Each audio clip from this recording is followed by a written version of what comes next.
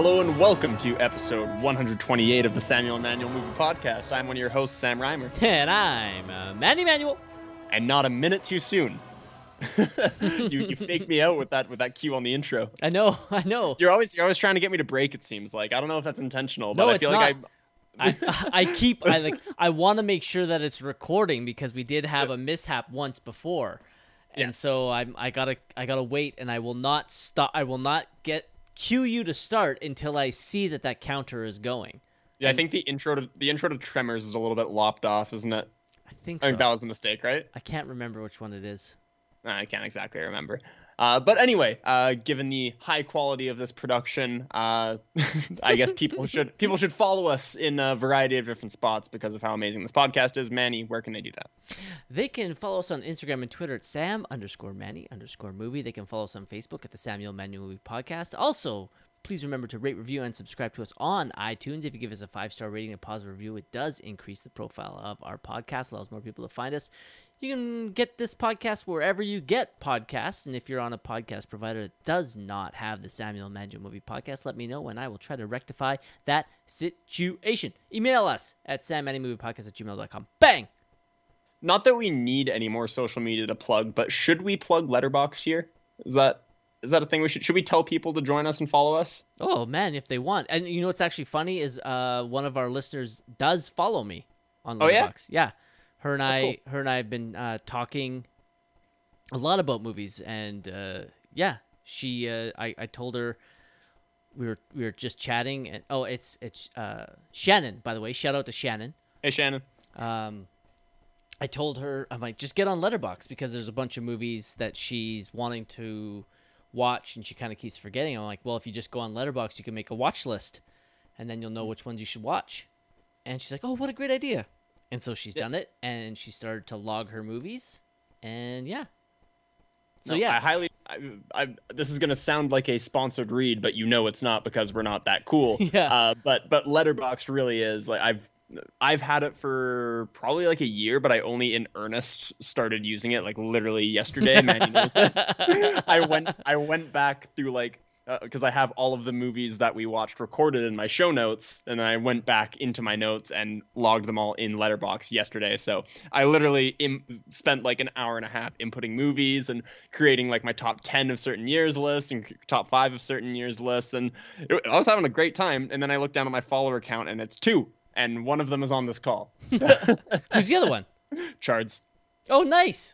Yeah, I followed Wes, but he didn't follow me back. I'm not cool enough. What a dick. I know. I'm calling you out, Wes. Oh, I'm going to send him a message in the fucking group chat. Very angry. Yeah. But in short, if you don't have Letterboxd, you should get it if you're a big movie nerd like we are. I have to imagine if you're listening to this podcast, you're at least somewhat into movies. So I highly recommend getting the app. And when you do, follow Sam Reimer and Manny42. Yeah, please do. And I will definitely follow any of our listeners back as well. Likewise, because I have no friends. I'm your friend. I have one friend. Yes, perfect. And that's... You don't need any more. I'm enough, I assure you. Manny occupies enough of my time for like 6 friends. I really do. And I wouldn't have it any other way. Oh, God. I love the love in this episode here. I'm feeling so mushy. Manny, speaking of occupying a ton of my time, it turns out I always say in the spot that you've been busy, but I really mean it this time. You have gone insane, it seems. Yeah, I watched quite a few movies this past week. I had a day off, and I also just, for some reason, had a nice amount of free time to be able to really knock quite a few movies off of my list. And so I got to see 10 movies, but I'm only going to be talking about 8 because I'm going to be talking about the other 2 tonight and in about 6 weeks. Right. I read you. Okay. All right. So let's start with, hold on. I just got to quickly look something up. Can you vamp for a second? I was going to say the most difficult part about watching 10 movies in a week is deciding what order you're going to talk about them in. Because as we'll discover when we get to me, I have basically no decision in which order to talk about them in. So I'm excited about that. Okay, I'm ready now. Nailed it. Thanks for saving me. Okay, so the first movie that's up, if you want to hear both Sam and I's thoughts on it, you can go back to episode 75, and that is the instant classic, Saving Private Ryan. Now, I watched this for Remembrance Day, but I didn't watch it on Remembrance Day. I actually watched it last Friday in the theater. Whoa. Yeah, it was crazy. Awesome to watch it on the big screen again. The movie is obviously just as good as I remember. It was an absolute joy to see it. And for those of you wondering, Saving Private Ryan is actually my 4th favorite film of all time. Yeah, it was one of the, I think, 3 movies that we both had on our top 20 list. Yeah, Saving Private Ryan, The Town, and Eternal Sunshine of the Spotless Mind were the only 3 movies we both had in our top 20 of all time. And Saving Private Ryan came in at number 4 for both of us. Oh, right. I forgot we had the same number. That's we fucking had awesome. So we are both big fans of this movie, obviously, as everyone who's watched it should be. Yeah, I love the movie, but again, I'm not going to get too much into it because if you'd like to hear Sam and I's thought, you can just go back to episode 75, Saving Private Ryan. Okay, next up. This is a movie I think you actually watched recently, if not last week. I can't remember because we've been kind of recording so many podcasts, but I watched Mean Girls.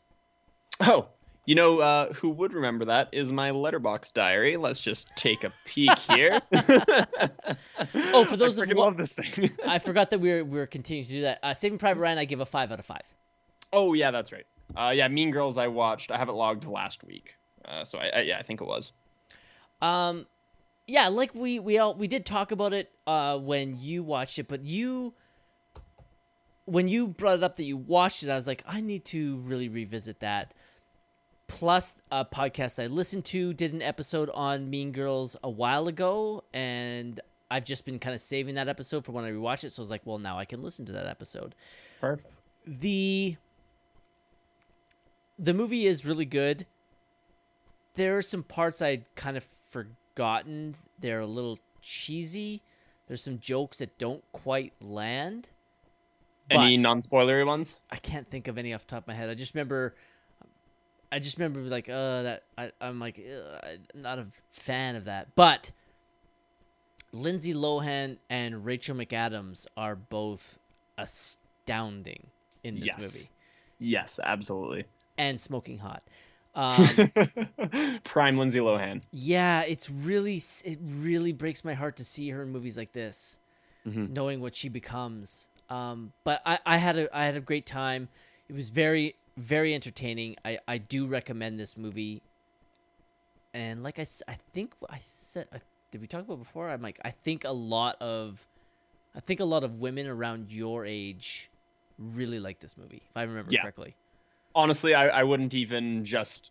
You're correct to say that it's mostly women, I guess, but a lot of guys my age too. Just basically everyone in my generation. This, I think, a lot of people consider like a seminal comedy. It's really, really good, and in particular, basically every girl I know my age likes this movie. Yeah, I gave this a 3 though.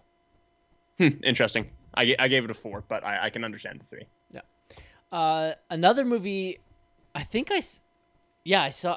It's as you and I do these, what we've been watching, it just sparks up the interest. I'm like, ooh, I really want to rewatch that or again. So I decided to watch the 2015 Oscar winner Spotlight.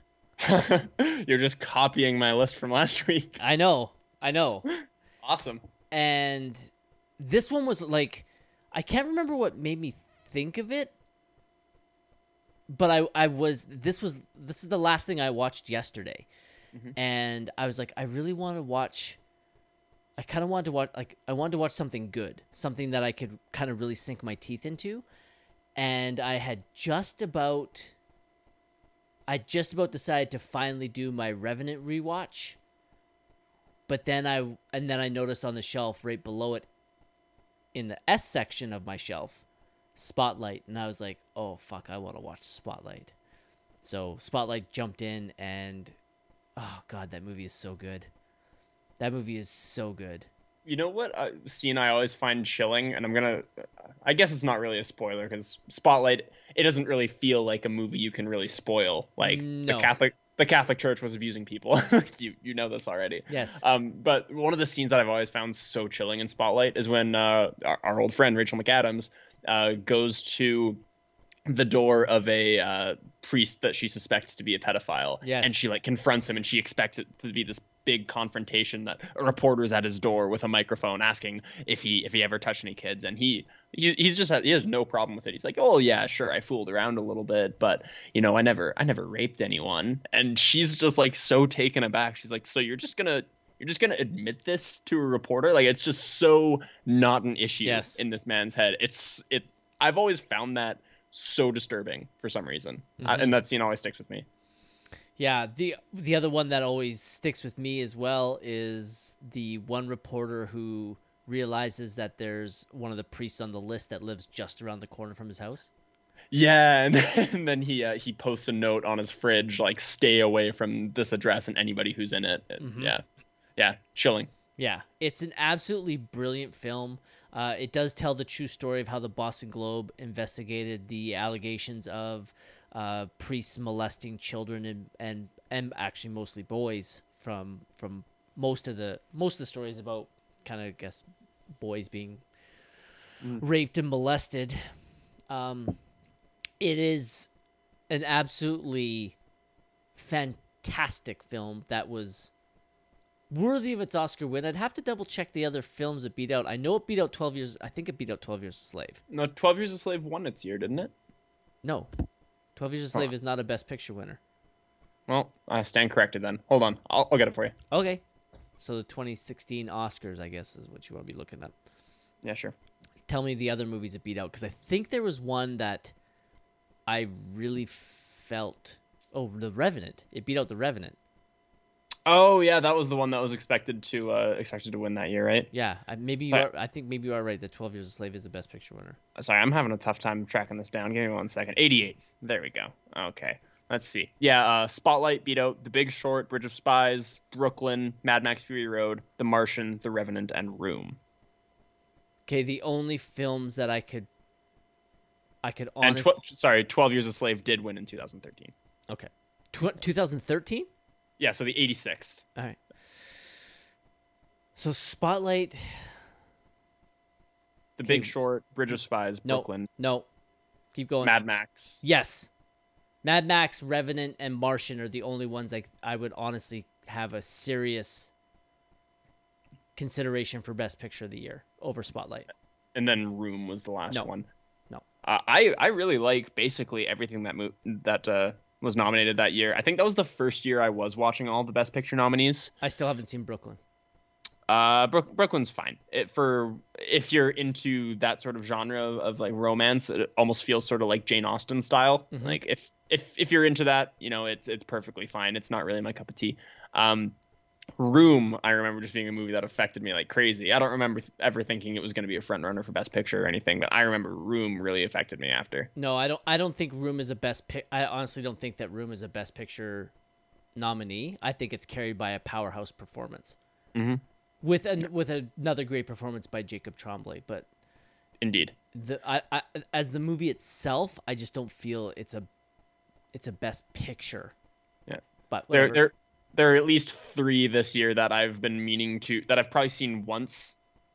Actually, that's a lie. I think The Martian and Mad Max and Bridge of Spies I've seen maybe twice or 3 times each, and it's been a few years now, and I've been meaning to rewatch. Bridge of Spies I always complain about to you because it was almost so good. It was almost so good, and then the ending is just not that good. Fair enough. It's a problem, but anyway. So I mismarked Spotlight on my letterbox. It says I gave it a 4, but it's a 5. Oh, okay. I did in fact give it a 4, if you recall, which I think what brought it down a mark for me was just the rewatchability. Like, as opposed to those other movies where I'm like dying to rewatch them, especially Mad Max, which just feels like a super easily rewatchable movie. Spotlight is like as far away from Mad Max as you can possibly get. Not that that's inherently a bad thing. I just mean in terms of like the rewatchability. Now that I've seen Spotlight, I'm probably gonna go 5 years without watching it again, and I'll be perfectly satisfied with that. No, I can watch Spotlight again. Yeah, I like those kind of movies. Mm-hmm. The next movie I watched, I finally knocked off another one of my girlfriend's films, and that was the 2019 drama Bombshell. This movie was better than I was anticipating. Now, I know that Margot Robbie and Charlize Theron both got nominations for their roles in this movie, and they are richly deserved. And I have to say that I think Margot Robbie could end up being the next Charlize. And what I mean by that is someone that is absolutely stunningly beautiful and is also an absolutely incredibly talented actress. She is really fucking good in this movie. She has 2 completely powerhouse scenes. And one of them was really unsettling to watch, and the other was the kind that where you're almost crying with her. She was completely worthy of that nomination. Charlize's performances is quite good. It's not the kind of performance you normally see get nominated because she doesn't have any. She doesn't. I can't ever recall like the big monologue scene, but she has a lot of really great moments throughout the movie. I'm not.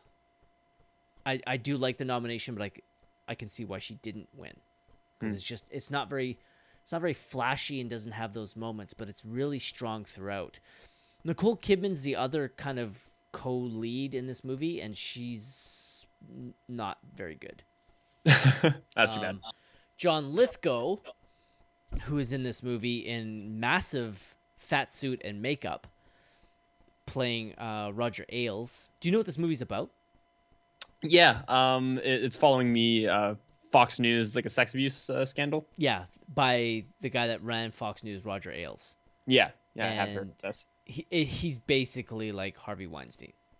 Mm-hmm. He is I've watched a decent amount of Daily Show in my day, so I'm well acquainted with Mr. Roger Ailes.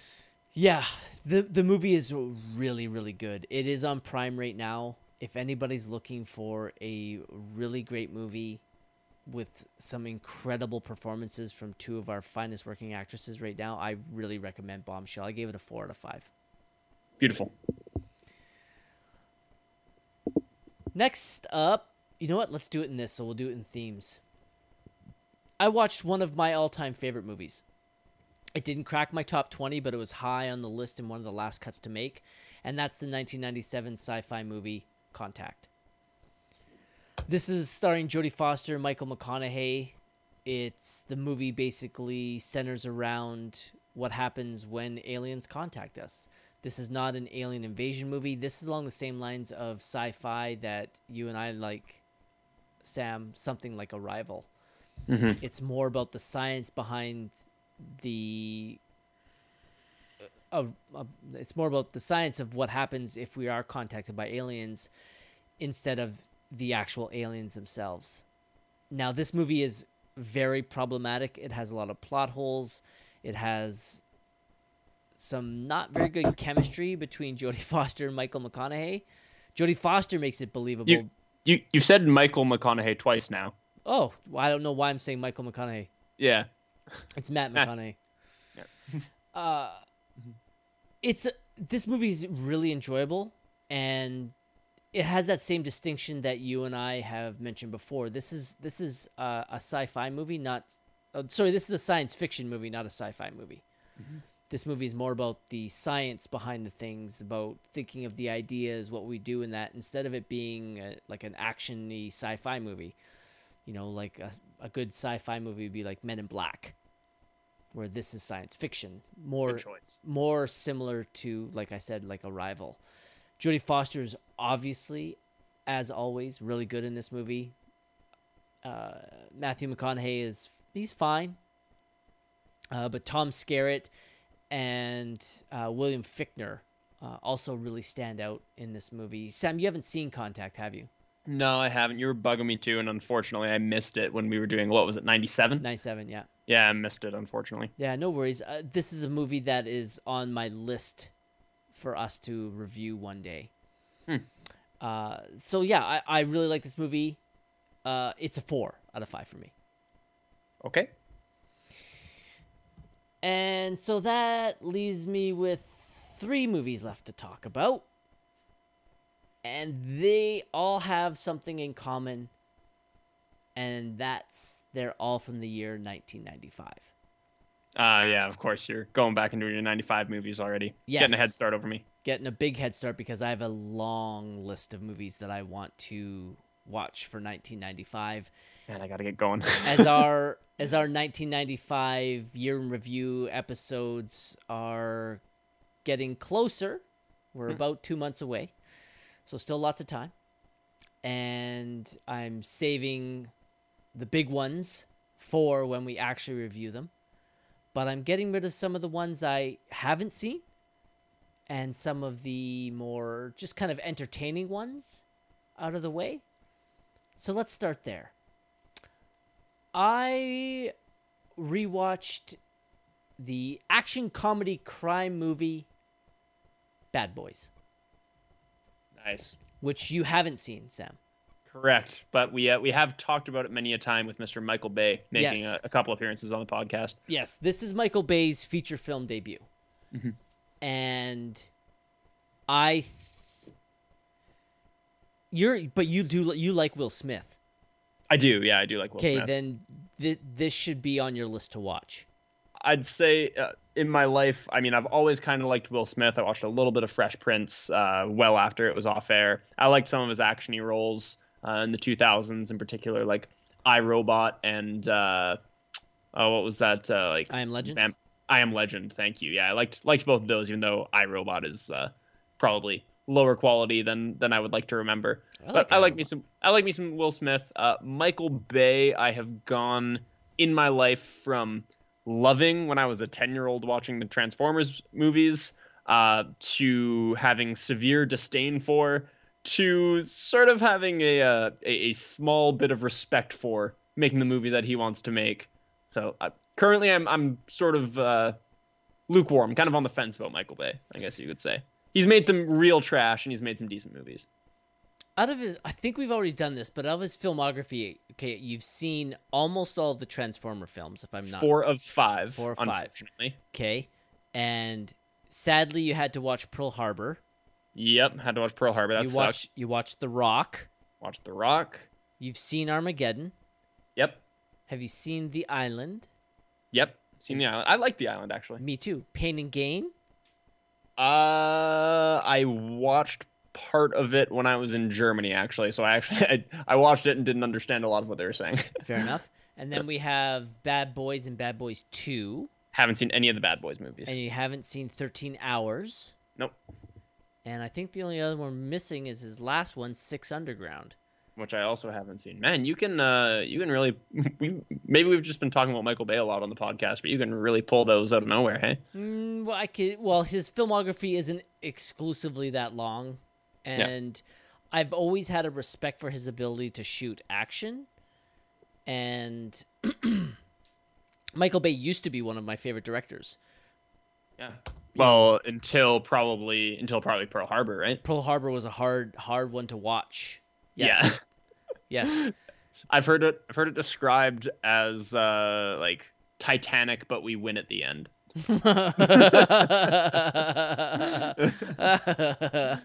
I can't even call it that because I think Titanic is a brilliant film. It is. Pearl Harbor was hard for us to find something to like. Yeah, although I will just say, I mean, I can't remember what episode Pearl Harbor was, but we always have such a good time shitting on these movies. We always have such a good time talking shit about bad movies, and Pearl Harbor fits that bill. Yeah. Just atrocious. But I guess we should circle back to the movie I was talking about, Bad Boys. Oh, yeah. I kind of forgot how great Will Smith and Martin Lawrence are on screen together. They have this amazing chemistry together, and watching them riff with one another, they easily elevate this movie. If it wasn't for the chemistry between these two, this movie would be nowhere near as enjoyable as it is. Téa Leoni, not that great. And makes obviously really poor decisions throughout the movie, which, add to the conflict and stuff like that. And as in any Michael Bay movie, there are massive plot holes and things that make zero sense. But the action is fun. It's really well done for such an incredibly low budget, which I know sounds weird considering we're talking about Michael Bay, but we have to remember this was his first film. The budget for this movie was only $19 million. Yeah, peanuts compared to what he's working with. Yes. Like hundreds of millions for every Transformers movie. But, Sam, I think this is the movie that I think this is the kind of movie you'd have a lot of fun with. Whether or not it would make your top 10 of that year, I don't know. But I think you would have a lot of fun watching this movie. Especially if you like Will Smith, because the scenes where they just basically point the camera at Will Smith and Martin Lawrence, and they basically just said, do what you want. Like, it's full. There's numerous times that there's full-on improv in this movie, and it's the best parts of the movie. No, I mean, I think from everything I've heard about Bad Boys, even with my preconceived notions about Michael Bay, I'm pretty sure that I would at least like this movie and find some sort of way to have fun with it, because that's basically what it sounds like to me is just a good bit of action-y buddy cop fun. Yes. And I am not opposed to that even in the slightest. Yes. So I would definitely recommend Bad Boys. Now, maybe this just hit the nostalgia button for me, or maybe it just hit me in the right mood, but I gave Bad Boys a 4 out of 5 because I had a lot of fun. I'm telling you right now, full on, the only reason this gets a 4 out of 5 is all of the scenes with Martin and Will. That's it. The action is adequate. Téa Leoni is actually kind of annoying. The story, the plot, no sense whatsoever. But Will Smith and Martin Lawrence's chemistry and their scenes together, I was laughing constantly. I forgot how funny this movie is. I had a great time. Bad Boys, 4 out of 5, ton of fun. Next up, I'm trying to rip through them since I have so many. And You've got some good movies this week, though. You really hit some strong ones. Unless there's some weak ones on the way, I think this is a strong week for movies for you. No, I have no weak ones. I'm making up for last week where I had to watch like Billy Madison and fuck the other ones. I can't remember. I think that was last week. I can't remember. Yeah, it definitely was. Can I just say that as I was inputting all my movies into Letterboxd, I was like, fuck, I am so lenient on rating movies. I don't know whether it's lenient or I just refuse to watch movies that I don't think I'm going to like. Yes. But it's maybe a combination of the two, but I input something like 200 ratings into Letterboxd yesterday. I maybe had like 5 or 6 2s. I didn't have a single one. Yes.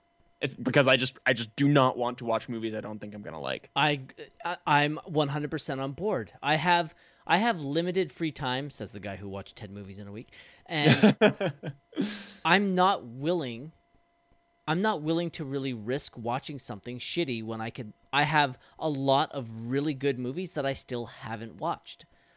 And so like when movie theaters were open and I would go sit in the movie theater with 2 of my besties, T-Bone and Mushhead, and a trailer would come up for a movie, and it was appalling to me as I'd be watching this trailer going, that looks like a piece of shit, and the 2 of them are giggling madly, and they're like, we're gonna go see that. I'm like, no, we're fucking not. We are not gonna go fucking see those movies because they look like fucking trash. I'm not willing to go see a shitty movie.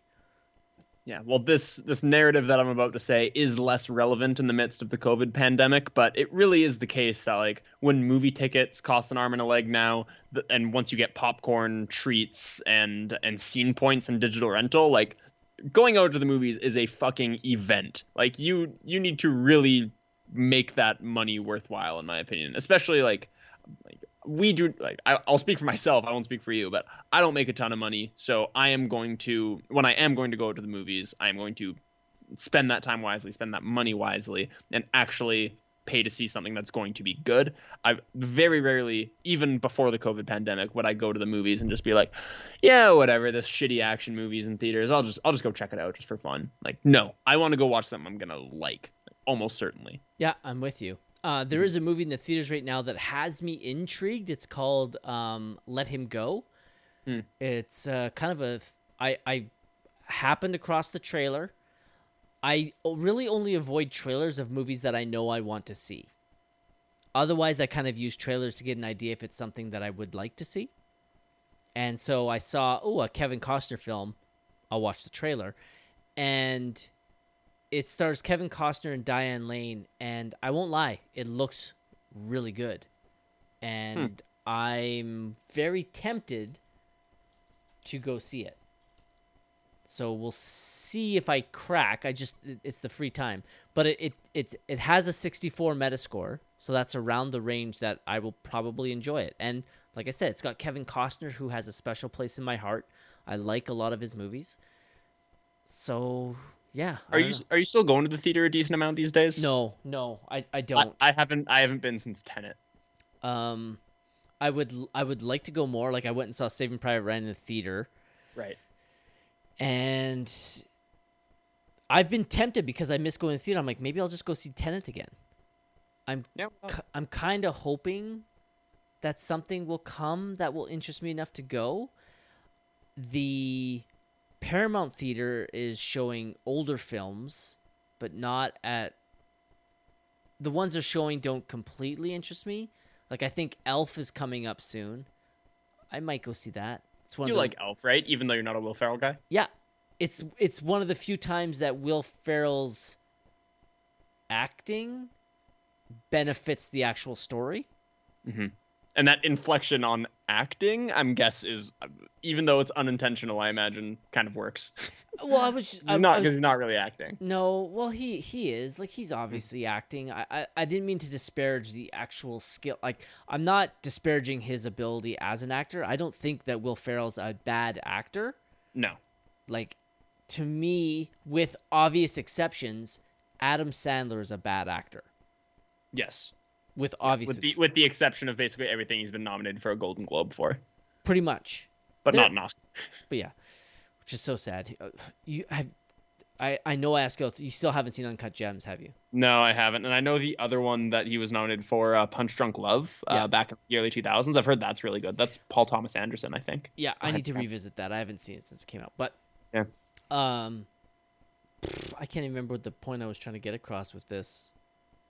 I don't know. We were talking about Adam Sandler, actor Will Ferrell, Elf, Paramount Theater. Oh, yeah, whatever. Yeah, okay. So let's move on. So Bad Boys, definitely recommend it. Yeah. We're just talking in circles. Yeah. Next up, I decided to watch a movie I'd never seen before. Actually, the last two are ones I'd never seen before. Okay. So I decided to watch the Clint Eastwood movie, The Nridges of Madison County. This is I knew it was a romance. I know it was based off of a book. And I'd heard that it's kind of like a romance for older people. And considering I'm now an older person, I figured, hey, let's check this out. You're not Clint Eastwood old. No. But I don't know how old he was in 1995, so technically this would have been probably 1994 when he filmed it. Hasn't Clint Eastwood just always been 80? It almost looks like it, doesn't it? That's what it feels like to me. I feel like every movie I've ever seen him in, I'm like, oh, he's still really old, even though this is the 70s. Oh, let's see. So in 94, he would have been 64. Oh. Wow, 64? I'm going to tell you right now, he looked fucking good in 64. Because he has a couple shirtless scenes in here, and that boy was working out. Is he born in like 1930 then? 1930. Yeah, yep. Because he's 90, right? Yeah. Oh my God. Good for him. So this movie stars Meryl Streep and Clint Eastwood, and it's about a photographer who has come to take pictures of this bridge in Madison County. Is that why they call it that? Yeah. And cool. He meets this housewife, played by Meryl Streep, whose husband and children are away for 4 days, and they have this incredibly quick, deep, fiery romance over the course of these 4 days. And this movie, it's a slow burn. It is another obviously astounding performance from Meryl Streep. She obviously was nominated. No surprises there. Was obviously nominated for it, and rightfully so. But this movie's a slow burn, Sam, and it's definitely a romance that, I'll be honest, it plays. I can see why they call this like an old person's romance. This really, if I watched this back in '95, I can tell you right now, I would have thought this movie was a piece of shit. As an older man, this movie really, I don't want to say it resonates with me, but I related to it a lot more. And the movie is, I've said this before, I'm just going to say it again. It's a very slow burn, but the last, I think maybe 20 minutes, maybe 30 minutes are some of the most powerful filmmaking I've seen in a while. Wow.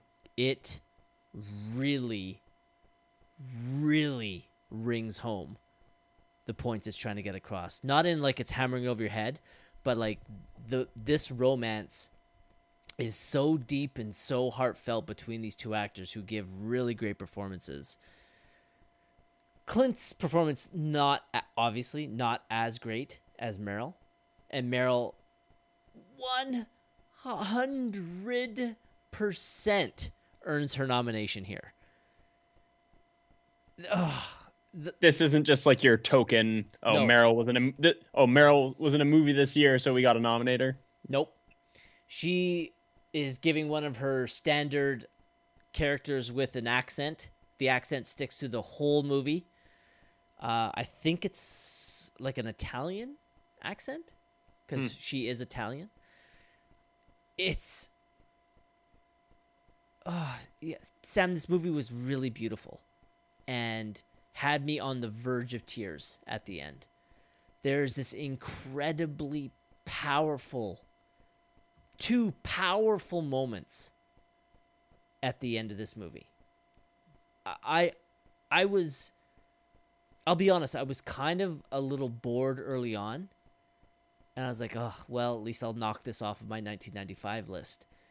And then as it started to kind of heat up a little bit and it got a little bit deeper and stuff like that, I was like, okay, I'm enjoying this. But the ending, it kind of has like 3 endings, kind of. But not. It's got Lord of the Rings Return of the King syndrome? No, because these endings are awesome. You're not like, oh my God, another ending. It has, I'm not spoiling anything here, but the structure of this movie is that Francesca, who is Meryl Streep, has passed away. And the reading of her will, her 2 children, her son and her daughter, are going through her things, and they find this letter that she has written to them where she tells them about this affair she had. And so the movie is bookended by the children, and they show up kind of throughout the film as well, as you kind of flash back to as they're reading the letter. You see, I know why you like this movie. It's How I Met Your Mother. No. Similar structure, isn't it? Somewhat, except they're literally learning that their mother cheated on their dad. I'm half joking. Yeah. But it's the kid. I can tell you this right now. The kids, and I call them kids because in the movie they're obviously adults. Yeah. Because this is I think she died in her 80s. They're acting really not good. I assume it's nobody notable. Yeah, it's extremely notable and extremely apparent when you juxtapose it with when you're watching Meryl and Clint give these really great performances. Mm-hmm. But like I said, in all honesty, this movie is worth watching for the endings. because it kind of has three kind of endings to it.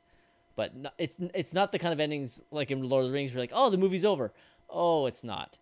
It kind of has three plots it needs to wrap up, and it wraps them all up. That's what I'm kind of saying. Yeah, I got you. I feel you. So yeah, I was really astounded at how much I enjoyed this movie. So it was a 4 out of 5 for me as well.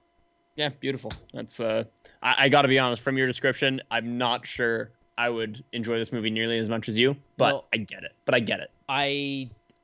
This is one that I don't think that you would like, Sam. Yeah. I think in about maybe 15 years, I think you would. All right. I'll set a reminder on my phone for 15 years. Perfect. Nridges of Madison County. I'm gonna for the what'll that be? The 40th anniversary of the movie? Yes. All right. The last movie I watched was another movie from 1995 that I'd heard great things about, and that's the romance drama Before Sunrise. This was written and directed by Richard Linklater, who has done Dazed and Confused and School of Rock, and a movie that I really love called Everybody Wants Some. So I was excited to watch this. It stars Ethan Hawke and Julie Delpy. And a lot of people have said, I've heard a lot of great things. I've heard a lot of great things, and I've heard a lot of bad things. I think this is either a movie you either love or you hate. And I fucking love this movie.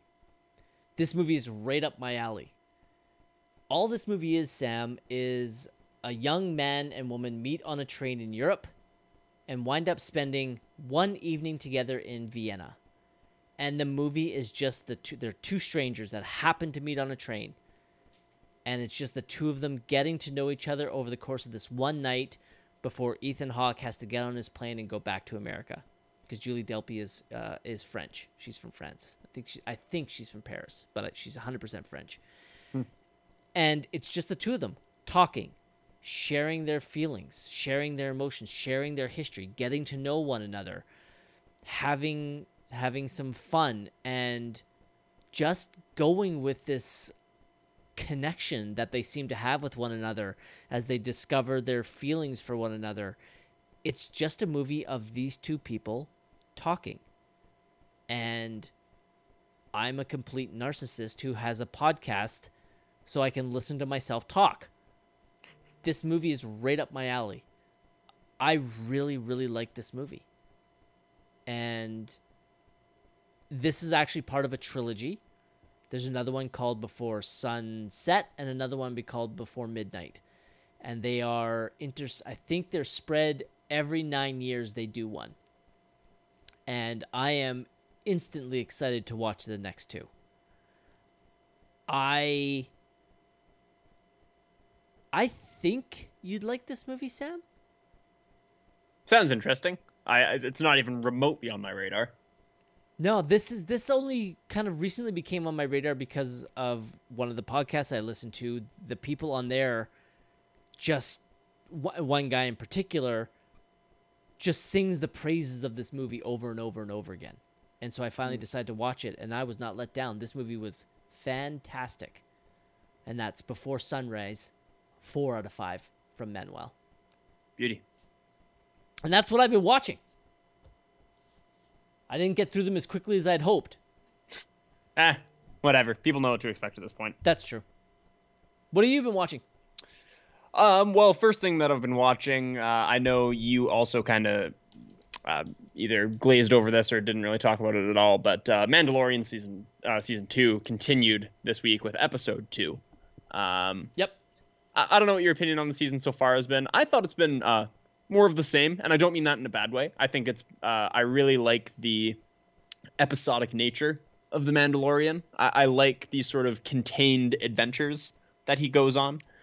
Almost feels, I know this is blasphemy when you're talking about Star Wars, but it feels almost kind of Star Trek-y. Just these like small contained adventures. Am I correct in assessing that? Have you watched Star Trek? No, but that's just sort of my understanding of it. Huh. This is I can see the point you're trying to get across. Yeah. I agree. I'm a big fan of this movie. I find this series immensely enjoyable, but also incredibly frustrating. And the reason I find it frustrating is because watching this just reminds me how good the Star Wars franchise can be instead of the bullshit movies that we get. Yeah.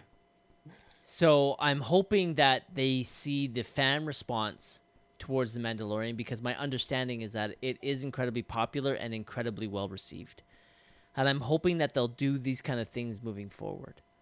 Go ahead.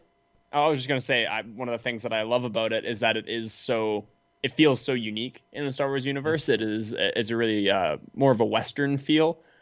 And these, like I said, these self-contained adventures with this offshoot, like there's very, very little fan service. And when there is fan service, it's not at the expense of story or at the expense of character. It's just these small little things thrown into the background.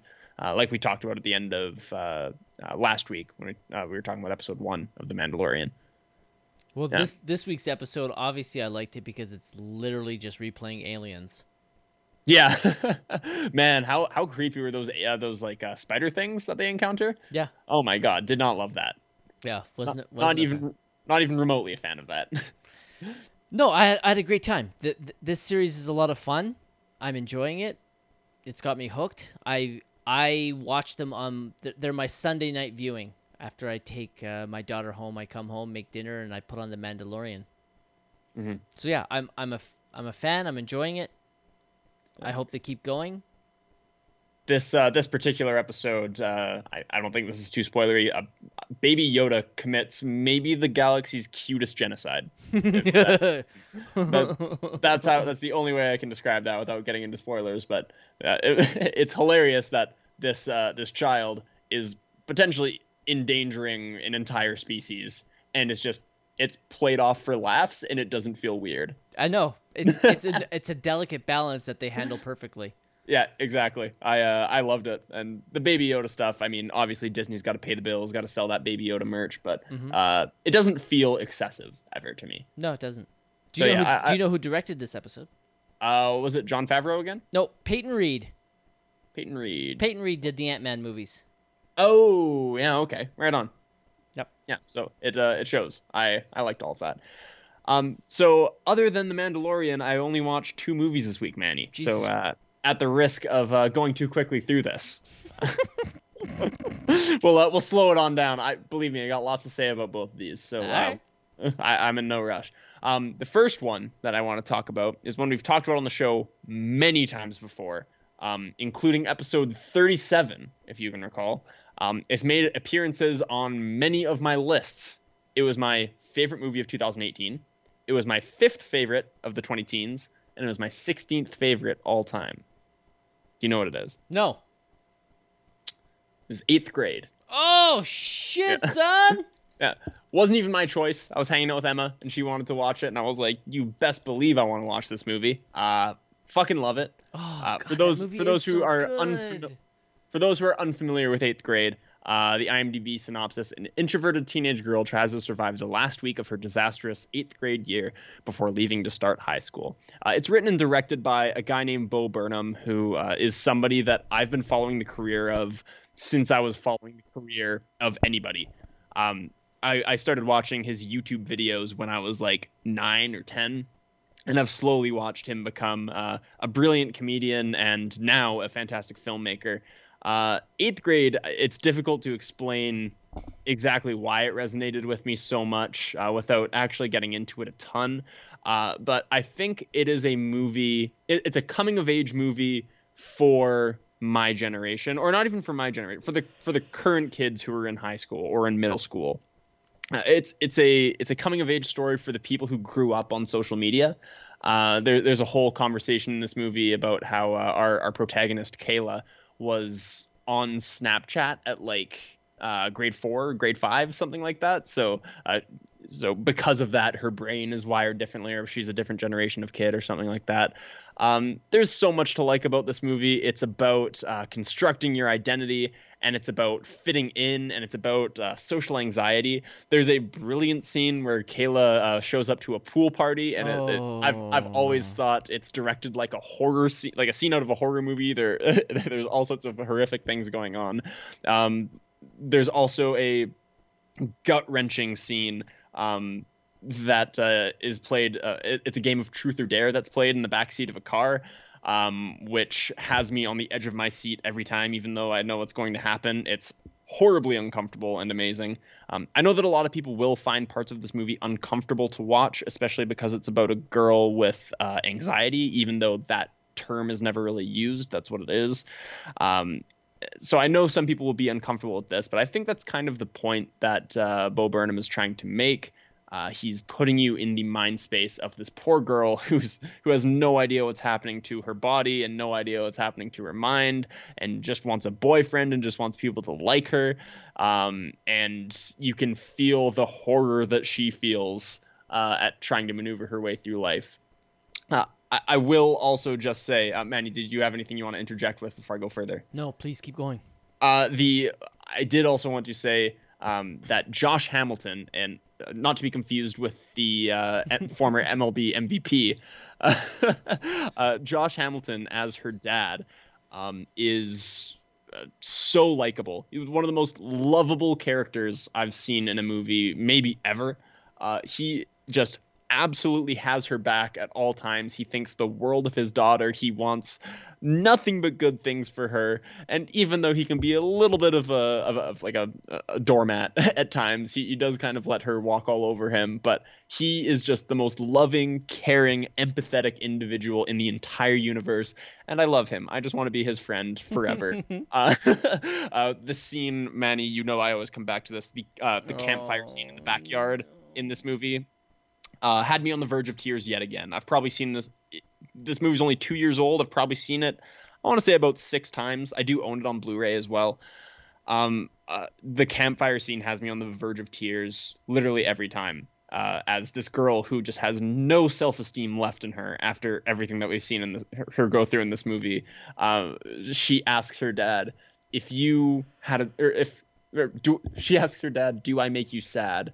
Because if I grew up and had a daughter like me, I think she would make me sad."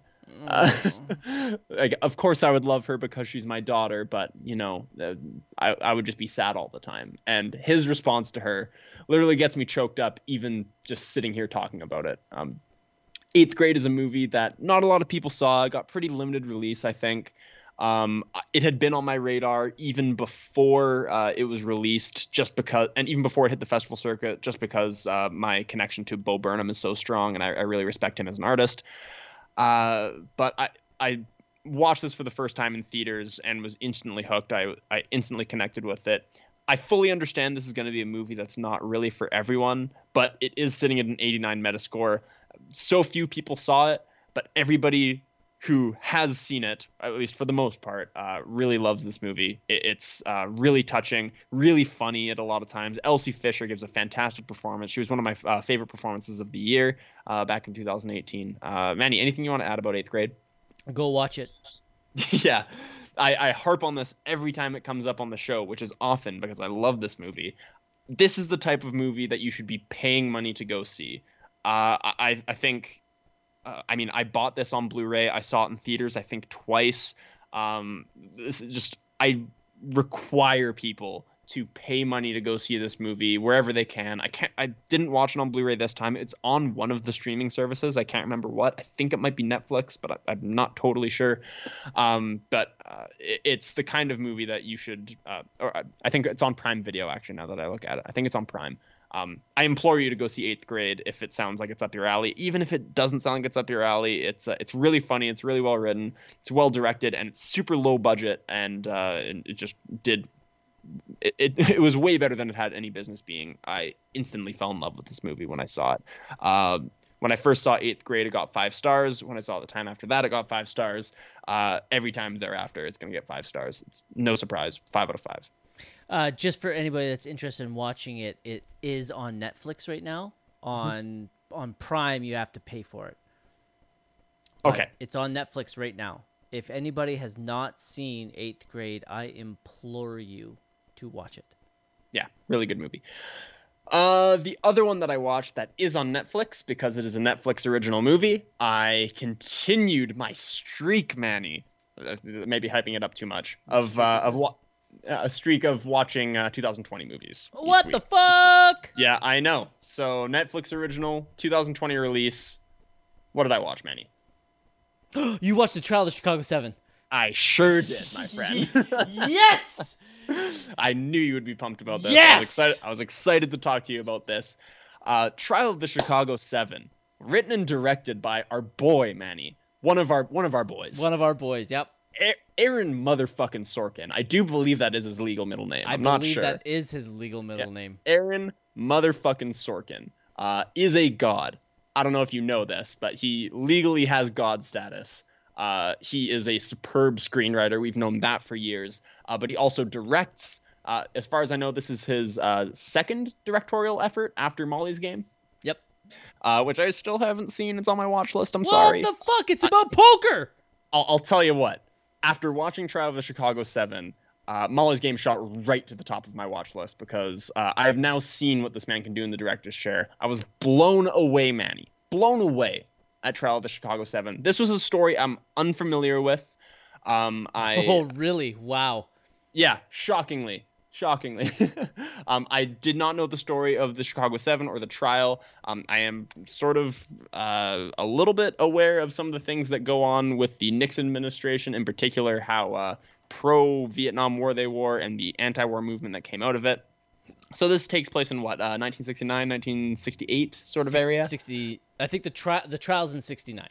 Yeah, and I gotta tell you, Aaron Sorkin obviously would have started making this movie a couple of years ago. I hate to even frame it this way because it sounds like a positive thing, but what a perfect historical moment for this movie to come out in, right? Yep. A movie that is so much about government overreach and police brutality and the optics of the media, and there's so many moving layers to this. The Trial of the Chicago 7, and it's just a perfect moment for this movie to come out, and especially in the Black Lives Matter movement. It couldn't have been planned better by Aaron Sorkin. Obviously, the horrible things that are going on in the States, I don't want to frame them as like all the police shootings. I don't want to frame these as a positive thing, except that they're enacting change, or hopefully enacting change. But you get what I'm saying. Strong performances, top to bottom. Trial of the Chicago 7. Eddie Redmayne, Sacha Baron Cohen, John Carroll Lynch, who I know is an actor that you really like, who works with Fincher a lot. But I'm only sort of peripherally aware of. But he is quickly becoming one of my favorites. Well, I shouldn't say one of my favorites, but he's quickly climbing up on my list of maybe some underrated actors and underrated supporting actors. A character actor. Yeah, there you go. One of the underrated character actors out there, as all character actors are, basically. Yes. Shout out to esteemed character actress and fugitive from the law, Margot Martindale. But Sacha Baron Cohen in particular. Right. His accent feels like it should be distracting, and this like. I guess Sacha Baron Cohen just does not know how to do accents that are not insanely over the top. I'm looking at you, Borat. I'm looking at you. I'm sure you probably haven't seen Talladega Nights, but oh my God, is his accent in that movie atrocious? I have. Yeah, it's a really over the top French accent. But this New York accent that he puts on, it feels like it should be distracting, but it's really not.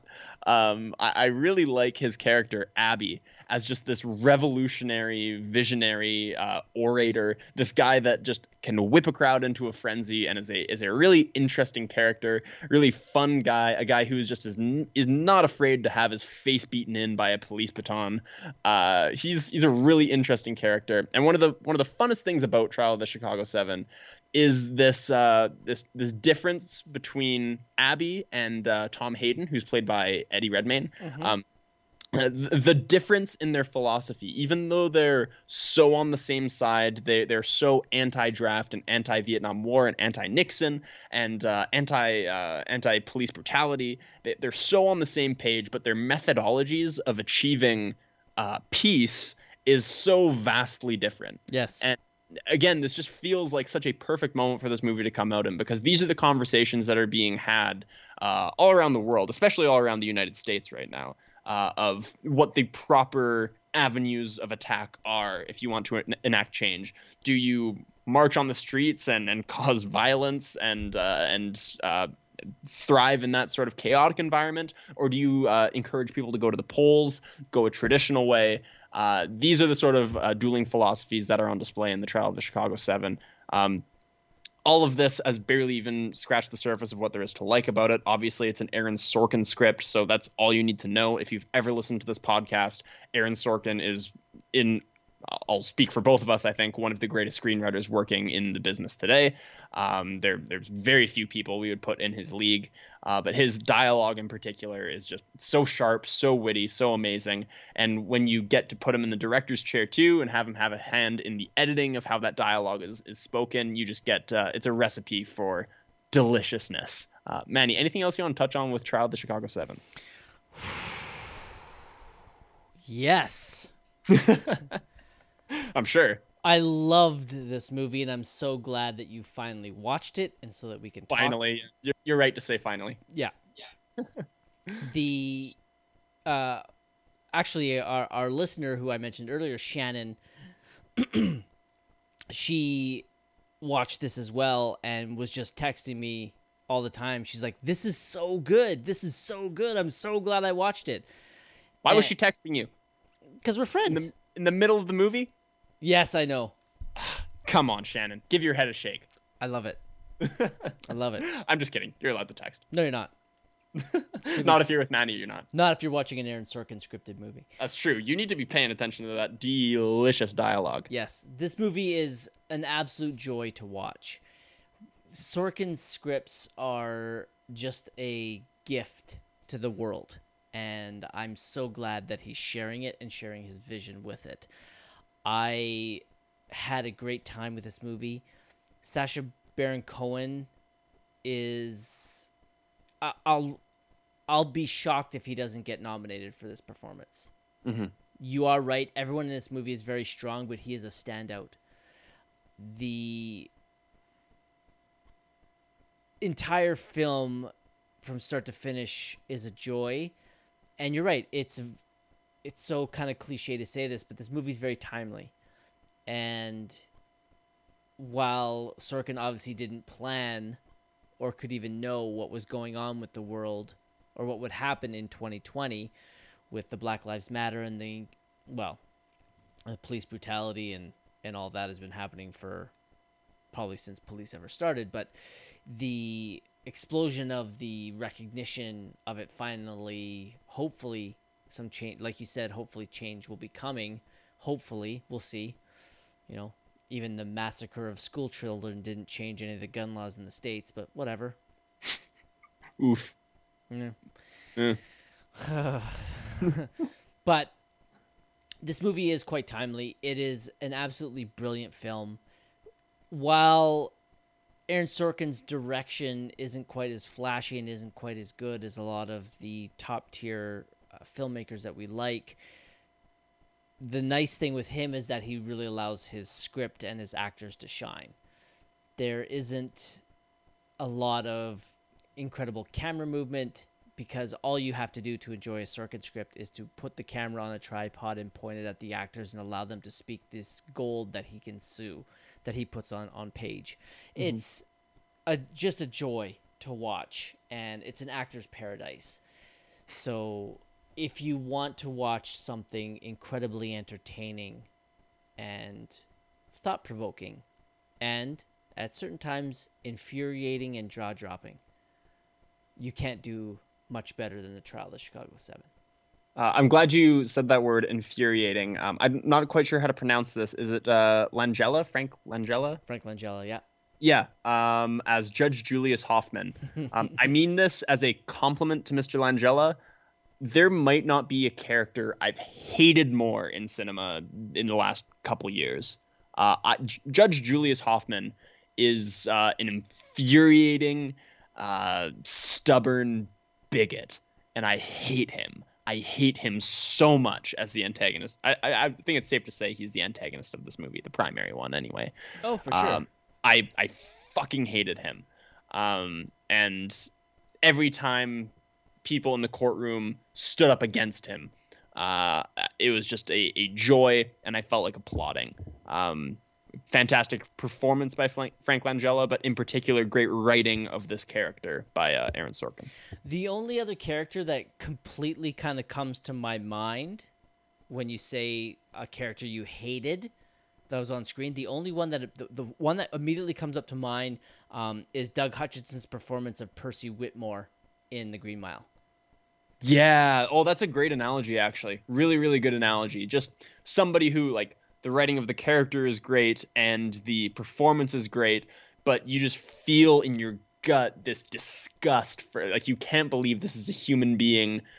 In the case of the trial of the Chicago 7, Judge Julius Hoffman would have been a real person. Yes. The fact that this person existed angers me. And that he's a judge.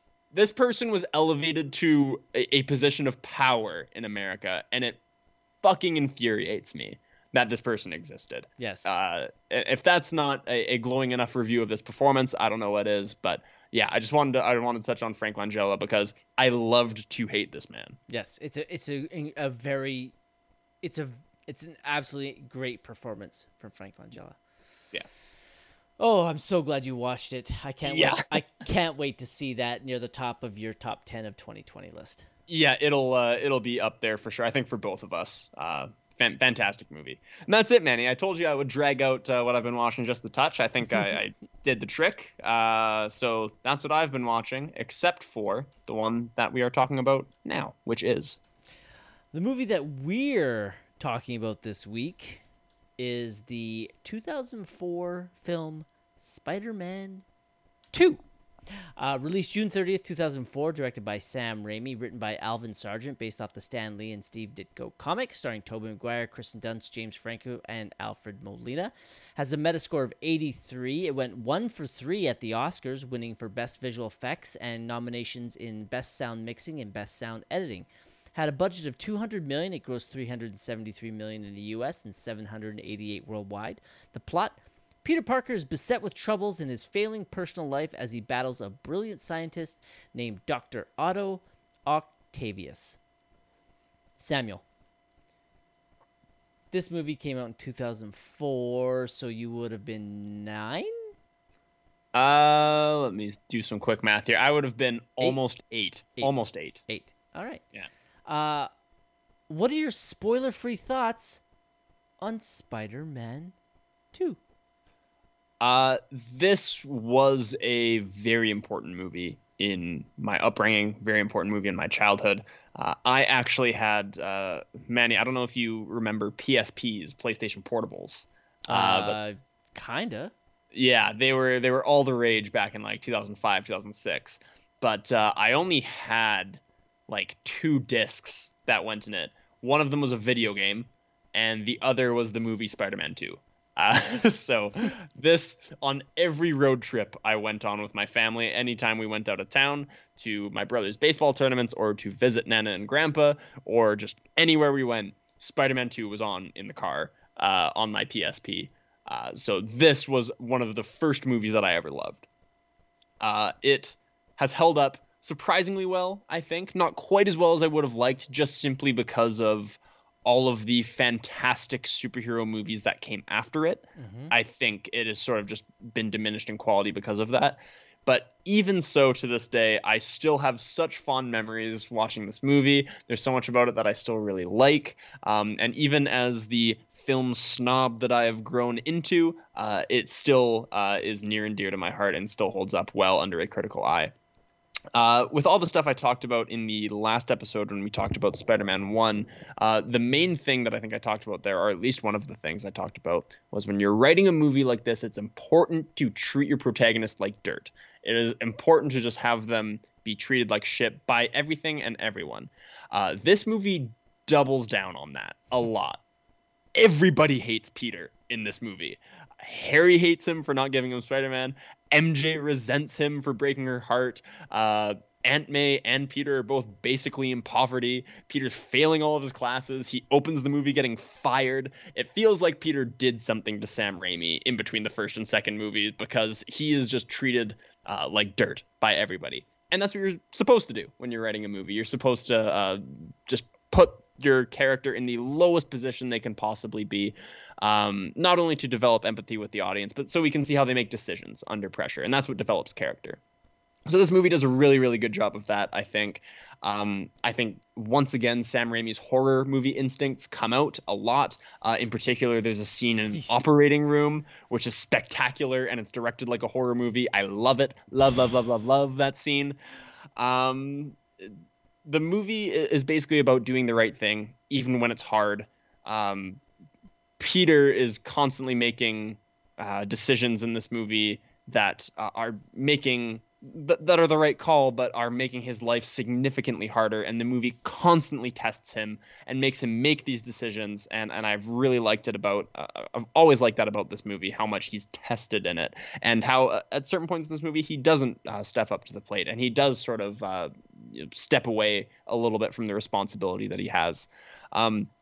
Dare I say, Manny, the cardboard cutout chemistry of Tobey Maguire and Kirstin Dunst has gotten like a baby bit better. It's better certainly than Spider-Man 1, I think. I would stop short of calling it good, but I didn't want to crawl out of my skin when they talk to each other. So that feels like progress. Maybe that's just my my childhood instincts and my childhood love of this movie coming back, but I do feel like that.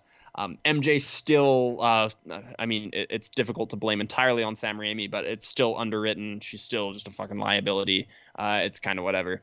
But the last thing I just want to say briefly before I pass it over to you, Sam Raimi makes maybe the smartest decision he's made ever, and that is give J. Jonah Jameson more screen time, because he is, again, fantastic in this movie. So that's basically everything I love without being able to get into spoilers.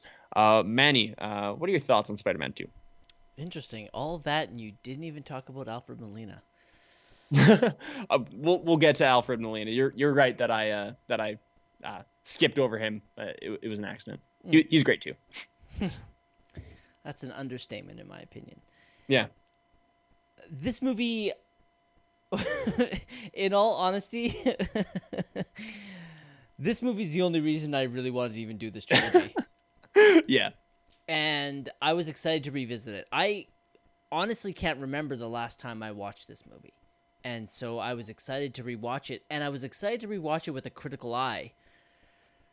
So rewatching it, looking for things, especially after watching Spider-Man last week, I was surprised. I was nervous coming in, wondering if it was going to hold up to what I had in my mind, and I was surprised that it mostly did. There are some things that I definitely enjoyed prior to watching this movie critically, and I'll get into that in spoilers. I will almost echo your statements of the greatest thing that Sam Raimi did was give J.K. Simmons more screen time. I actually believe the greatest thing he did was cast Alfred Molina as Dr. Otto Octavius. Okay. I truly think that his portrayal as Dr. Octopus is easily top 5 superhero villains in movies, hands down. It's an absolutely incredible portrayal and a lot of fun to watch. The chemistry between Tobey and Kirstin is, I'll give you a paper thin improvement over the previous one. I guess I will agree with you, because in the first Spider-Man, their scenes together were cringe. Nails on a chalkboard it was at like, times. And that was hard to watch because I don't remember it being that bad. Yeah. In here, it's better, but again, I don't understand why my memories of Kirstin Dunst being a good actress have now been fucking smashed to smithereens. It's because you spent so much time watching Nridges of Madison County with Meryl Streep. Yeah. Her acting, well, I guess we'll get into it. The movie was a lot of fun. There's still a lot to like about this movie, and I'm glad that it mostly held up to my memories of it. I think that's about all I want to say now. So let's get into spoilers for Spider-Man 2. Sam, take us in. So, Spider-Man 2 is 16 years old. You have been warned. You have been given ample time to watch this movie. Manny and I both seem to really think highly of it, so you should definitely go give it a watch if you haven't already. We're about to spoil the shit out of this movie. 3, 2, 1, go fuck yourself. All right, I'm going to mention one thing, and then I'll kind of give us a little roadmap on what we should talk about, if you're okay with that. Yeah, you bet. All right, before I get into that, and I wish more films would kind of do this, but I love the opening title sequence recapping the previous Spider-Man. First note that I have, the artwork in the opening recap is awesome. I really like that. I really do like that. I completely forgot about that, and it's really fucking good. Yeah, I completely agree. It's it doesn't feel like wasted space. Like finding something to do with the opening credits always feels like I can probably count on one hand maybe the amount of opening credit sequences that I think are memorable, like Deadpool maybe. I can think of like Monty Python and the Holy Grail. David Fincher films opening credits always get me. Yeah, Fincher films, okay, sure. Seven. Oh, that's a great opening sequence. But really, what else? Like, this often feels like just wasted space. Mm-hmm. It just feels like, I don't know. It feels like a lot of directors don't really put in a lot of effort to the opening credits. It's like, okay, the movie will start in a second. I just gotta do what the guilds want me to do. Yep. Just got to do what the unions want me to do and put all their names up on screen. It just feels like wasted space. Yep. But not here. I really liked the opening credits. Yeah, me too. I wish more films would do this. Mm-hmm. Well, let's start with the title character and the star of the film, Tobey Maguire. I still think he's a bad actor. That's okay. You're allowed to think that. I still think that he is a okay Peter Parker, and he's a fucking horrible Spider-Man. Yeah, well, I can see the point. Is it okay to say he's better? Like, I really do think he's better in this movie than in Spider-Man. Like, the acting has taken a step up. Whether that trend will continue into the next movie, I guess we'll see. ... Yeah, he's better. Solid poops are better than diarrhea, that's for sure. That is poetry. Who was that? Tennyson? I think, yeah. Frost? Yeah, you hit the nail on the head. Seuss. It was Seuss. Oh, Seuss. Yeah. Not. It wasn't childish enough. Not quite to be Seuss. But yeah, I think Tobey Maguire is pretty clearly still just not awesome. I love the character of Peter Parker. Like I said, I love the way that he is treated and the way he is mistreated in this movie. I think that's one of the highlights is the writing of the character. But yeah, the performance leaves a little something to be desired. You're right. I did enjoy the kind of opening sequence with the pizza delivery. The broom closet pratfalls make me laugh. That specific thing, I love the opening of this movie, the pizza delivery. I think it's a great moment that, hey, he stole that guy's pizza. For some reason, it makes me laugh still. Maybe because the first time I saw it, I was 8, but for some reason, it still makes me laugh. Yeah. The moment that's always kind of bothered me of this, when he's coming out of the broom closet, wouldn't that woman have seen Spider-Man go into the broom closet? The receptionist is within view. And the whole bit is he's coming out because he was just changing out of his Spider-Man costume. But she would have seen Spider-Man go in, right? Possibly, or he came in through an air duct. That's what I always assumed. Perhaps. So then this janitor's closet just birthed this guy, and she's just not surprised by it at all? Mm-hmm. Mm-hmm. Okay. All right. No, it's okay. We'll go with that. For some reason, it's always stuck out to me as like she would have known. Totally. Should have known something. I think that the part of the broom closet pratfalls as the brooms and mobs keep falling out and preventing him from closing it is I can just picture a production assistant just behind the door just pushing them towards him constantly, and I can just picture Sam Raimi like, another one, do another one, do another one, do two. Okay, you're right. That's pretty funny. Yeah, I'm thinking of the behind the scenes, just somebody just off camera pushing them towards him, and Tobey Maguire trying to stay in character as he's trying to do it. It's stupid and dumb. Always makes me laugh.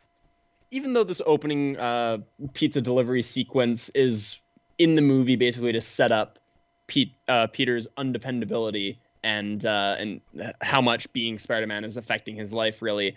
Can he really be blamed for not making this pizza delivery? Like, this joint is, first of all, you're a pizza joint in New York. You have, like, what, one delivery guy working at a time? Mm-hmm. And you have a guarantee that if it's not there in 30 minutes, it's free? 29. I'm sorry. 29. 29 minutes. I'm sorry. That sounds like a you problem. That does not sound like a Peter Parker problem. Yeah. Am I wrong in thinking this? That this is an unjust system? If I'm not mistaken, I think it's called Joe's Delivery, but I think it's Mr. Aziz is his boss. I've always loved his delivery of the line "Go."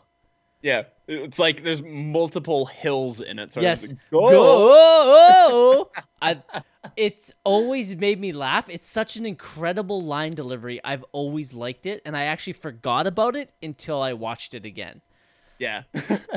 It just sounds like he's being so condescending to him. But yeah, I like it. Yes.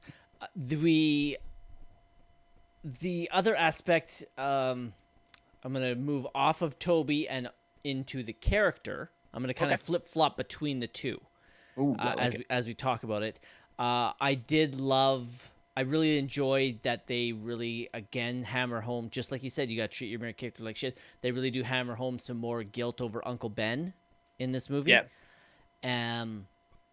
Sadly, though, if we move forward a little bit, the scene where Peter confesses to Aunt May his guilt over the death of Uncle Ben and that he was there and all that, in my opinion, that should have been one of the best scenes in this film. Mm-hmm. And it completely falls flat on its fucking face because Tobey Maguire cannot act. Oh, really? Oh, that's true. I like that scene. I like the scene, but he's not good in it. He's not that scene should have me in tears. I am a comic book nerd. You have someone that is talking about someone that means something to him, confessing his guilt, confessing to someone that he loves, and talking about how much this has affected him and how much it has hurt the person that he loves. These are all aspects that should have me weeping and wiping away the snot from my face. And I don't even come close. Yeah, well, in case you haven't noticed, that isn't really this trilogy's wheelhouse. It's not exactly their MO, making you sob actual tears. But it should, because that's what I'm like. I've watched Endgame 6 times, and it's 6 for 6 on making me cry, and not just one tear, and not even just one scene. And to be entirely fair, and you're not wrong about anything that you've just said, but this is sort of what I mean by, like, this movie has gotten worse over time through no fault of its own, just because all the other superhero movies are that much better now. Like, the genre has really taken leaps and bounds since this movie came out.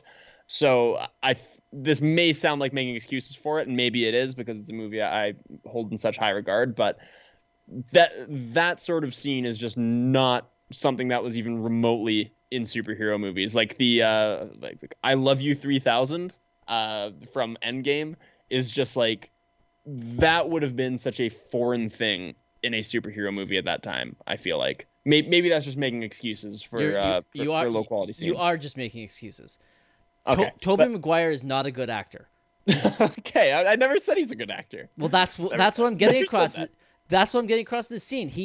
This scene has everything in it to elicit an emotional response from your viewers, and it doesn't.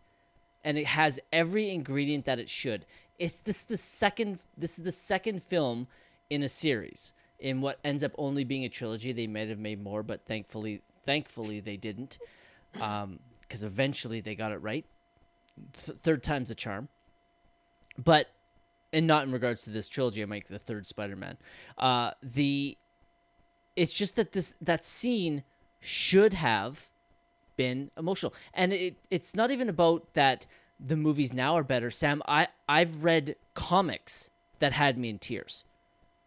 It's all about these, it's about these characters and the performance they give, and Tobey Maguire just can't do it.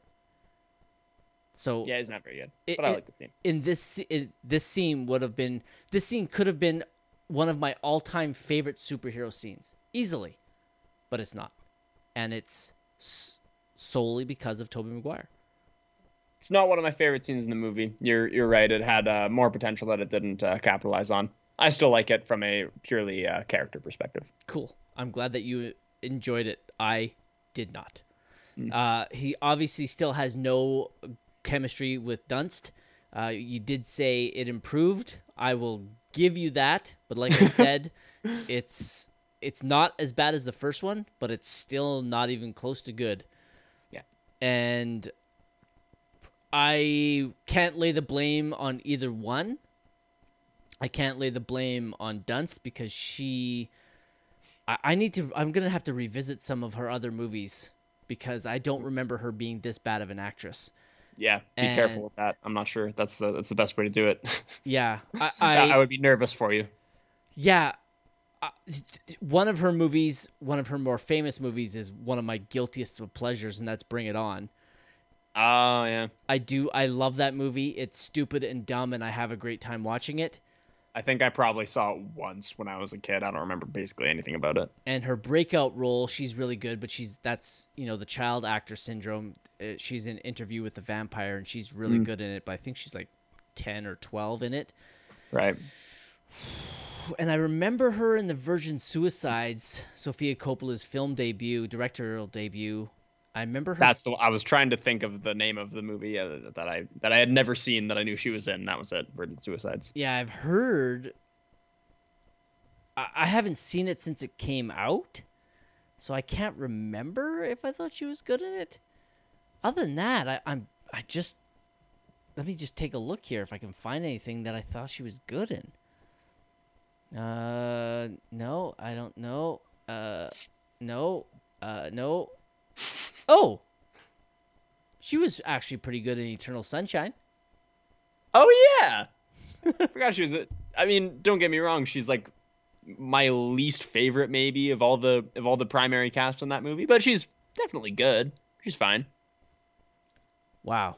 Yeah, I'm looking over her resume. I'm not seeing a lot of movies where I thought she was good. This hurts my heart because I always thought she was good. Yeah, she might just not be, unfortunately. Damn.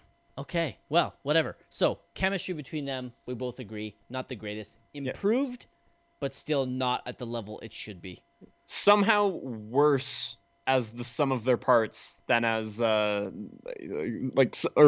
what am I trying to say? Somehow worse together than apart. Yes. Like, I don't think Tobey Maguire is great ever in this movie. I don't think Kirstin Dunst is great ever in this movie. Somehow when they're together, they're just bad. Yeah. Maybe they're plain bad. Maybe there was some animosity between them in real life. I mean, by all accounts, Tobey Maguire's a fucking asshole, so yeah, yes. That makes sense. Yeah. Let's see if there's any. Let me see if I have anything about Maguire left. No. Okay, so I have some notes on Spidey. Okay. Like I said, I don't think Tobey Maguire makes a good Spider-Man. I think he makes a decent Peter Parker, but he's not a good Spider-Man. A scene that didn't always make me chuckle was Spider-Man having to take the elevator ride down from the building. It's a good scene. Where he confesses that it kind of rides up in the crotch.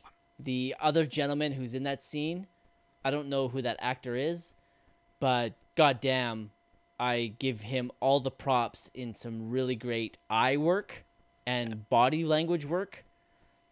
It was a lot of fun. It's Hal Sparks is his name. The legendary Hal Sparks. Legendary Hal Sparks. I'm sure he appreciates the shout out. I'm sure he does. Seeing if he's done anything. Oh, he was one episode of Grey's Anatomy, and some show called Lab Rats. Never heard of it. Nope. Let's see. Nope. Don't know any of that. Queer as Folk. Dr. Dolittle 2. Oh my god, some real garbage. Oh, he was in Dude, Where's My Car? You ever seen that movie? One time, and I've erased it from my memory, thank God. Yeah, not very good. Yeah. Okay, so Hal Sparks hasn't done much, but this one scene he has is a very enjoyable scene. I think it's really well done. I'm not seeing anything worthwhile really in his filmography, unfortunately, other than this. I do want to say this about, while I agree that you should put your protagonist through the ringer, I don't know why and I'm not even kidding, I never thought about this until this rewatch. And I think it's because obviously Spider-Man is the hero. He's the title character. He's the hero. but Peter's a motherfucking homewrecker. He Yeah. is actively pursuing an engaged woman. Actively. Yeah, not so cool. Yeah, it's a fucking douche move. Her fiance, the jock, could beat the shit out of Peter Parker anyway. Probably not out of Spider-Man, but you should tread carefully. Yeah. Yeah. Feels like he could crush you with finances. Feels like he could put you in eternal poverty, even if he couldn't beat you up because you're Spider-Man. And I understand, like, when it's the titular character of the movie and you have your romantic interest in it, you obviously give them obstacles to overcome to do the love. And we've seen tons of romantic comedies where a guy wins a girl over when she has an asshole boyfriend. But I'm sorry, John Jameson didn't do anything wrong. He's not an asshole. He's a fucking American hero. His Yeah. dad's a dick. His dad's a dick for sure. Yeah. But John Jameson, good guy, astronaut, handsome fella. Not to mention, you had the chance at MJ. You had her in the palm of your hand. Yep. And you being the mature person, the person who had been through the ringer in the first movie, came to the conclusion that you couldn't be with her for her own safety, which is great and mature. Very mature. And then you turn around in the second movie and you start pursuing her again. One of the things that's always frustrated me about this movie is that he starts learning poetry. Like, you don't need to try to win her over. That is so not the point. Like, because Doc Ock tells him if the way to a woman's heart is through poetry, and then he starts reading poetry. Like, you already know that you won her heart. That's not the point. The point is that she needs to remain safe. I feel like the lesson of the first movie was sort of forgotten, was it not? I agree. And then he tells her at the end that they can't be together again. But I mean, that lasts for all of 5 seconds as well. Yeah. I don't know. I feel like it's such a small character moment, but specifically him learning poetry just pisses me off kind of, because A, she's taken, B, you had your shot with her, C, you don't even need to court her. She was yours. And like, I don't know why you're trying to win her. It doesn't make sense to me. Yeah, I agree. Yeah. I'm going to pretty much kind of leave the action scenes to the side when I'm discussing things going forward. So I'm going to move off of Tobey Maguire / Spider-Man unless there's anything else you want to touch on outside of the action scenes. Yeah, let me just take a scroll through my notes. I think we basically touched on all the main things. Yeah, gets treated like shit and shouldn't be pursuing MJ. Sure. Okay, I'm going to move on to Kirstin Dunst. I only have 2 things about her. One good, one bad. One, not a great performance again. I've already said that. Okay. But I'm going to end on a good note. She has one scene where I think she actually is good. And it's at the party where Peter discovers that she's engaged. She has one scene and this tiny monologue where she rips into Peter for being a shitty friend. And you know why that probably is? And again, I'm going to keep running with this theory until I'm proven otherwise. It's because Tobey Maguire is an asshole in real life. So the scenes where they're supposed to be in love, the chemistry is not there. But the scene where she's allowed to be mad at him and tell him that he sucks, you bet your ass she's going to pull a good performance out of somewhere. Yeah. So that's my theory. That's my working theory. I like your theory. And it actually cut deep. I think it really cut deep because, as I've mentioned before in other podcasts, friendships are very important to me. Both my male and my female friendships mean a lot. And so somebody calling somebody else a bad friend, I'm like, you can't do that. I'm like, friendships are really fucking important pieces of our lives. And these are some of the most important people in your life. Sometimes friendships are more important than family and more integral into your life. And since I feel that way, watching this scene, I was like, oh, I'm like, this is cutting deep. Yeah, and it cuts deep also because she's not wrong. Yes. Like, this is a great illustration of the toll that living this double life is taking on Peter. And this relationship, which was like the one solid thing in his life, the one thing that he was almost certain that he could count on, it is crumbling down because of his actions. It's exclusively because of him that she feels this way about him. So yeah, I love this scene again as just another stepping stone on the journey of the character of Peter Parker. Like just the realization of the toll that this role is taking on him. Oh, well said. I like that. Well done, sir. Yeah. All right. I've been known to say smart things every now and again. I love it. A broken clock is right twice a day. I'm done with Dunst and MJ. I'm ready to move on. Done with Dunst. Done? Oh, good. Yeah. All right. I'm moving on to James Franco. Okay. I hope you don't want to spend very much time on him. He's a little better. Tiny bit. Tiny. I didn't really notice when I was a kid for some reason. Harry sucks. Yeah. Harry's a piece of shit. I don't know why I didn't notice that when I was a kid. He is a terrible, terrible person and a terrible friend. Yes. And I wish him misfortune. Yes. Which he will get soon enough. Yeah, he's forced to be in Spider-Man 3. He's yeah. I just want to say he's a little bit better in this film. Not much, but a little bit. Mm-hmm. And then it's juxtaposed. He is actually a good friend at the surprise birthday dinner. Mm-hmm. Where he's very supportive of Pete until the subject of Spider-Man comes up, right? He offers really good advice about MJ. It's actually, I won't go so far as touching, but it's a very heartfelt scene as a friend is explaining to another friend, dude, this chick wants you. It's obviously apparent. There's no reason you shouldn't be going for him because obviously he doesn't know that he is Spider-Man. So I was like, okay, he's actually, here's a moment of him being a good friend, and then it's all fucking downhill from there. Yeah.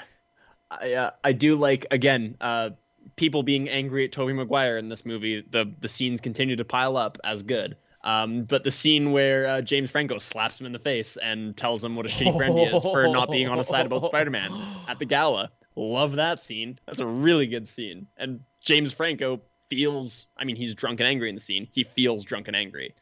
Is it me or were those real slaps? Oh, they had to have. If they weren't scripted as real slaps, I have to imagine Franco went to Raimi and just went, you know what? I think the scene would just play a little more realistic if we slapped him for real. Yeah. It seemed very realistic for sure. It sure did. Yeah. And I hope he actually slapped him. Me too.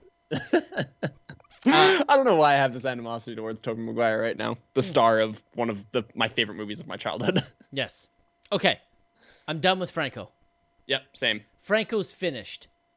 Ooh, done with Dunst. Franco's finished. Yeah. And what's Toby? I don't know. I have no idea. Oh. I don't got one for Tobey Maguire. Maguire met his maker. Okay. Oh, nice. Next up, our boy. Oh, wait, hold on. Sorry. Maguire's retired. Nice. That's the one. Okay. Roll it. Next up is our boy, J.K. Simmons. J. Jonah Jameson. J. motherfucking Jonas Jameson.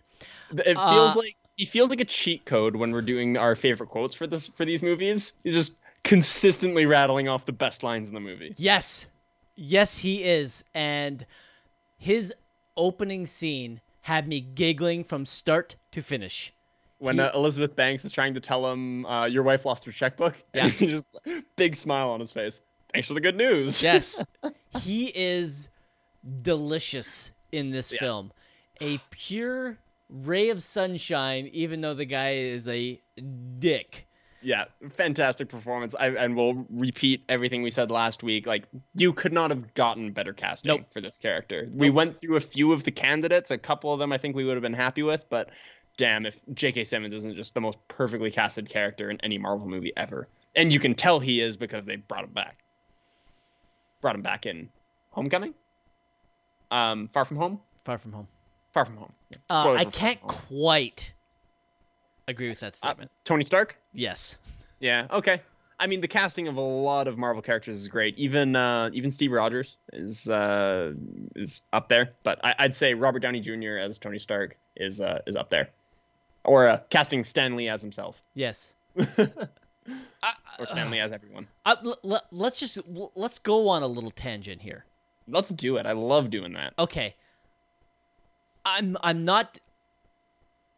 only disputing that you have Simmons so high in the best casting decisions. Okay, so you're not disputing that he's incredibly well cast. No. Just I said he was arguably the best cast in Marvel. Yes.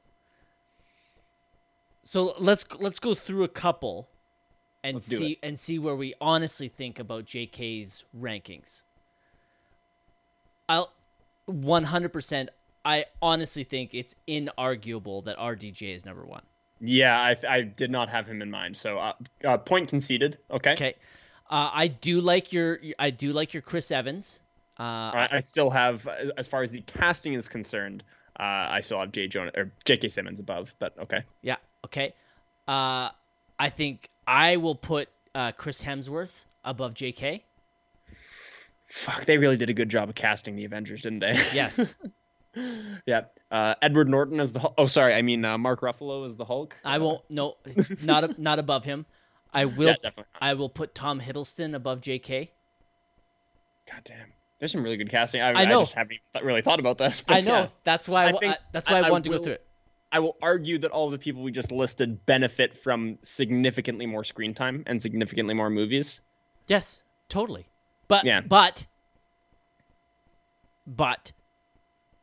the that argument I think works for Chris Hemsworth because while I liked him in the first Thor, second Thor he's fine. Yeah, you didn't watch Thor 1 and then go, "Oh, Chris Hemsworth, that is Thor." Like, man, that's exactly how I had him in my head. Like I don't feel like that same visceral reaction was had. Am I wrong about that? No. Right off the bat, at least. He's really found his way in that role, 100%. No, you are definitely correct. Tom Hiddleston as Loki was. Yeah. And definitely Robert Downey Jr. Oh. Right off the bat. When they cast him, before the movie was made, when they cast him, I was already tipping my cap. Yeah. And then he delivered. Yeah. He hit a fucking home run for, 10 movies? Mm-hmm. And now never has to work another day in his life if he doesn't want. Are we just doing MCU or Marvel movies? I did say Marvel, so what am I missing? You're missing Hugh Jackman as Wolverine. Aha. You're also missing Patrick Stewart as Professor Xavier. Yep. And I think, are you about to say Magneto? Or is Ian McKellen? Ian McKellen as Magneto is fine. Michael Fassbender as Magneto is even better. Okay. Again, I'm having this conversation as somebody who has never picked up a Marvel comic in my entire life, so keep that in mind as far as the perfection of the casting. Yes, and that's why I'm picking certain ones that are actually good. Yeah. James Brolin as Thanos. Okay, yeah. I mean, I loved the character of Thanos. I wasn't overjoyed. Josh Brolin, by the way. James is his dad. Man, you're messing up your male first names tonight. I really am. Reason.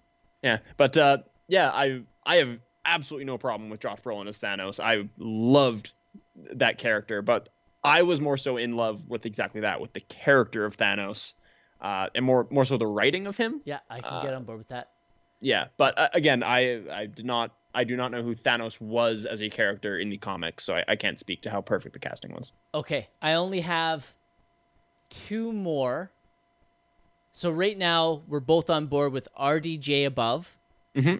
You're flexible on Tom Hiddleston. Yeah, I can get on board with Tom Hiddleston. We agree that Hugh Jackman is above.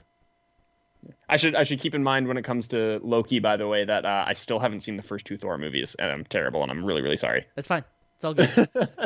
And then we have Patrick Stewart as Professor Xavier. Yeah. So we possibly have 4 above JK. Yeah. I have 2 more. One I think is a slam dunk choice over JK, and the other one is arguable. Let's hear it. Which one do you want first, the slam dunk or the argue? Give me the slam dunk. It's Ryan Reynolds as Deadpool. Yup, that's correct. Okay, what's the other one? Chadwick Boseman is T'Challa. Okay, interesting. Again, Black Panther is not a character I was even remotely familiar with before the movies came out, so I can't speak to that. But I'm sure you're correct. Nailed it. He absolutely nailed it. Those are the only. But yeah, you're right, Ryan. Everything I've heard from diehard fans of Deadpool, which, as far as I can tell, is basically you. Ryan Reynolds was just born for the role. I was like, I could go back there and just pull out all my Deadpool comics. They're right there behind me. Yep. Even though it's DC, still not as good a casting as Ryan Reynolds' Green Lantern. That's up there first. And then, did that hurt to hear? No, because I don't give a shit. It's fucking DC. Yeah, who cares? Okay, so that was a fun tangent. I enjoyed that. Me too. Yeah. All that being said, that is not to diminish his role because I think he's ready. Oh, wait, I have one more. Okay, go. It's Tom Holland as Spider-Man. Yeah, we've talked a lot, even through this trilogy, how good Tom Holland is. Yes. If there's one thing that we've gotten from talking about Tobey Maguire, it's how good Tom Holland is. Yes. Yeah. Okay. I'll concede all of those. But all those conceded, that's still top 10. Yeah. But I did say arguably. I think I said arguably number one. You did say arguably number one. I don't think you could make an argument that he's number one. I will just leave the point on the table that all of those characters, arguably, I would say they triple, quadruple, like they just destroy J. Jonah Jameson in screen time. Yes. Like from the very first scene we see J.K. Simmons, he's just electric. He's absolutely electric. So that's the final parting argument that I would make is just he fell into the role. He really found himself in that role in way less screen time than almost all of those people. I will give you this point on it then. Okay. Because I don't even though, like I said, I don't think you can argue anybody else than RDJ at number one. I think honestly, if anybody tries to argue otherwise, then I don't really think that they know the comic book character at all. That's fine. I think I would be okay with an argument that J.K. Simmons makes the podium, that that he could be a medal winner. I will. So I was just about to use this word as the douchebaggery me comes out. I'm like, I will allow that argument. You'll allow it. You'll give me that privilege, will you, Manny? I really appreciate that. That one's for you, Marlo. One's for you. Such a fucking pretentious elitist, and I love it. I love it. It's what I'm here for. I have no idea why you're friends with me. Oh man, I question it more every day. But no, it's a joy to have these conversations. At least I caught myself from saying it. I still said it, but at least I caught myself. Honestly, I genuinely think this show is at its best is when we put on our elitist hats, when we put on our film snob hats. That is when this show really flies, and we just don't give a fuck how douchey we sound. Oh my god. Yeah. Okay, so J.K. Simmons, opening scene, fucking rules. I was giggling from start to finish. Indeed. Fucking loved the scene where they named Dr. Octopus. Yeah, oh my god. Where his little Doctor Strange? He goes, yeah, hey, that's pretty good. But it's already taken. Yeah. Great moment. Fantastic moment. Yeah, little Easter eggs.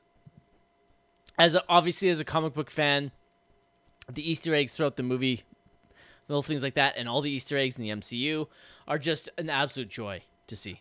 Speaking of Easter eggs, sorry, maybe somewhat related aside, but the Stan Lee cameos have really come a long way since this trilogy, eh? Just a smidge. I'm fairly certain this trilogy would have started that tradition, if I'm not mistaken. Of the Stan Lee cameo, there must not have been a Marvel movie before this with... was he in X-Men? I'm almost positive he was. Oh, okay. Again, I would say this is somebody who hasn't even seen X-Men, so I can't speak to that. But it really goes to show just how small these cameos were, and then what a large role he grew into. Like, in these movies, it was an Easter egg. It was, I think if you pause there for a second, Stan is the guy running away from the rubble here. But in later movies, he almost exclusively has a super funny line to say. Yes. Oh, I will always and continue to always love seeing Stan Lee. Oh, you know what? It was Captain Marvel that I'm thinking of with his cameo on the train. Yeah. That one got me. Like right after he passed, when they had the old school Marvel flip logo at the beginning. And then the Stan Lee cameo on the train. Man, that even as somebody who was not a diehard Marvel fan growing up, like that fucking got me. The one that got me was after he passed, Spider-Man Into the Spider-Verse, where it's just obviously just voice acting, but he's talking to Miles and he tells him that him and Spidey used to be friends. Oh, yeah. I need to rewatch Into the Spider-Verse. Actually, I've still only seen it once. Oh, please do. Yeah. I just double checked. Stan Lee is in the X-Men film. Okay, so the X-Men would have started that tradition. Yeah. Okay. The last I guess the oh no, sorry, not the last. The last person I want to talk about is Alfred Molina. I want to save the best for last. I think he's the one that kind of he kind of sets the bar for the Marvel movie villains. He is incredibly relatable. He's the kind of villain that's perfect where he doesn't think he's the villain, because while he is doing these crimes, he's doing it because he is honestly trying to better society. The device he's making, he's not making it to destroy the city. He's actually making it to try to give the world a renewable energy source. Yeah, I would argue that at least this iteration of Doc Ock is doing it from a place of ego as well. Yes. Like, he is very embarrassed and ashamed that his experiment didn't work. And his big thing, I mean, there's that scene where he's talking to the Claws, and he's saying, there's no way I could have miscalculated. There's no way. And his hubris is really driving him. But yeah, I agree. If you strip all that away, he really is just a guy trying to create a renewable energy source for the world. Yeah, 100%. Yeah. I think he's an absolutely spectacular villain. In my opinion, if he's not in this movie is pretty much dog shit. Bold claim. I don't agree, but I see where you're coming from. What aspects of this film, outside of the ones that relate Doc Ock, are you like, oh my god, this movie is great? I already told you, I really like the character arc of Peter Parker in this movie. I think he's a really well-written character in this movie. No. I love the writing of this movie. Oh, no, I can't agree with you there. No? No, I cannot. No. Okay, fair enough. I mean, you're going to have to agree to disagree on that. Okay. That being said, Doc Ock, spectacular villain. No argument with you on that one. I've always, again, with this movie being so near and dear to my heart, this has always been one of the greatest superhero villains of all time for me. It's difficult exactly to explain why, but he's so good throughout the duration of the movie. He gives a good performance that isn't. We often talk about performances, especially in superhero movies, dipping a toe into the sea of ham. This doesn't feel like that. No, it doesn't. He's never mustache twirling. Nope. He's always relatable, which is kind of nice. I mean, I would almost sort of compare it to Thanos, even though I think Thanos is a better movie villain and is in a better movie, or better couple of movies. But I compare him to Thanos, because of what you said, that he is a villain who is certain that he's not the villain. He's certain that what he's doing is the right thing. But he also he's not over the top, and he's not evil, and or at least in his own mind, he's not evil. He's not really giving like a hammy performance or anything like that. He's just, I don't know, he's just Doc Ock.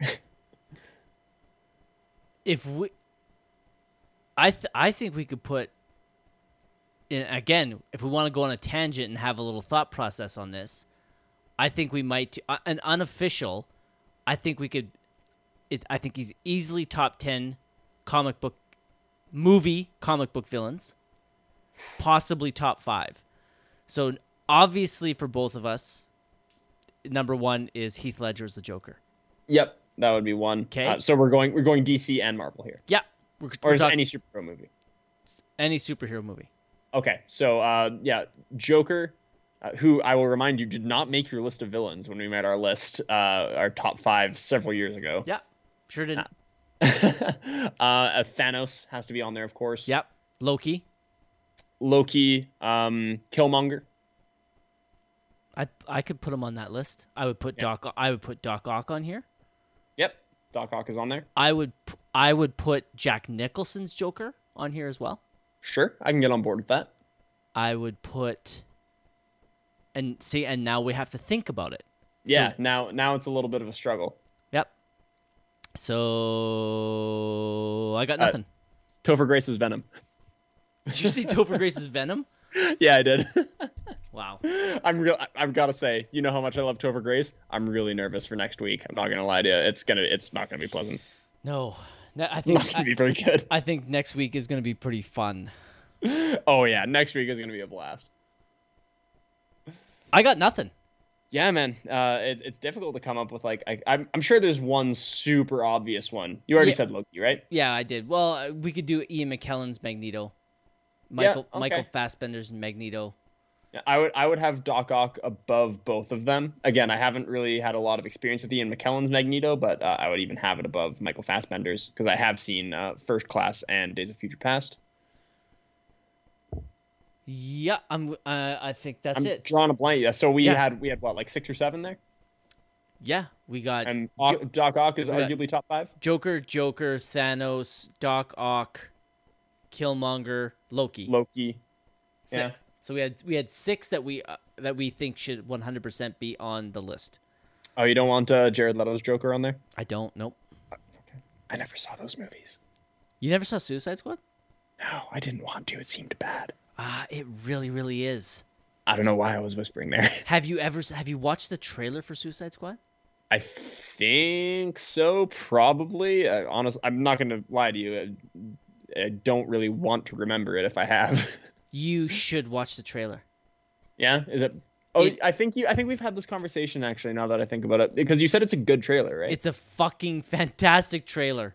Yeah, and we just talked about how we both like Will Smith. Yeah. I think I was excited for Suicide Squad at first, and then the reviews started coming in, and I did not watch it. You are a better person for it. Yeah. There's benefits to not being a diehard comic book nerd. Yes. Like, I don't feel required to see these movies when they're supposedly really, really bad. Yes. Which that one was. But I continue to do that to myself. Yep, I know you do. Okay. You're helpless. So back to Otto Octavius. We both agreed that he is a great villain. We both agreed that he is, because we listed off 6, so he could arguably top 5 superhero villains on screen. Movie superhero villains. Next up. I believe the term is just supervillains. Supervillains. Yeah. Next up, it only takes them one scene for them to display the incredible love and connection between him and his wife, Rosie. One scene. The chemistry between him and the actress who plays Rosie is undeniable. Something that cannot be replicated. Something that cannot be replicated by the 2 lead actors over the course of 3 films. Yeah, not ideal. No, it's a really great scene. It really sets up the love between the 2 of them, and then sets up the tragedy of what happens even better. And absolutely, like I said, fucking destroys the romance between Parker and MJ. Yeah, even the character, if you forget Doc Ock for a sec, when he's just Otto Octavius at the beginning of the movie, their little conversation, their recounting of how they met when they were in college, and he was trying to explain to her, I think, the theory of relativity, and she was trying to explain to him some author whose name I don't know, or some poet whose name I don't know. That whole story is just really cute and touching, and a great bit of backstory and a great bit of setup for the movie about to kill her off. Yeah. By the way, while we're in sort of this section of the movie, can I just point out the first scene with the fusion reactor, the scene where Doc Ock loses control for the first time. Nobody else, this is such a stupid nitpick, nobody else is wearing goggles. Nobody else. There's all this talk about how he has the power of the sun in his hand, and he puts on these goggles because it's very bright. And everybody else in the room is not wearing any glasses. Manny, I don't know if you've ever taken a science class or have ever looked into this in any sort of capacity, but looking at the sun without any sort of eye protection, not very good for your eyes. I don't know if you knew that. It's you're not supposed to do that ever. So... I don't know. Even like, again, this is just the kind of child that I was. Even at age 8, I was sitting there being like, they should be wearing glasses. So just because I hate fun, I guess. I don't know. But apparently, I'm really fun at parties. I promise. My favorite thing is that when we find nitpicks in these kind of movies like that is we're upset that everybody else isn't wearing goggles, but we have no problem that an irradiated spider can turn a man into a superhero. As far as I'm concerned, that's perfectly logical. We are totally okay with that, but the fact that everybody else wasn't wearing goggles, we're like, I'll have none of that, sir. Yeah, excuse me? Who wrote this piece of garbage? Exactly. This is bullshit, Sam Raimi. That is, it's funny. Never thought of that until you just mentioned it. No, they're standing like 5 feet back and like, don't worry, we don't have to wear any eye protection because it's only the fucking sun. They are 5 feet back, bud. Yeah. Okay. Anyway. I want to give a shout out to the puppeteers that controlled his arms, the tentacles. They are incredibly well. They are very articulated. Those are real, by the way.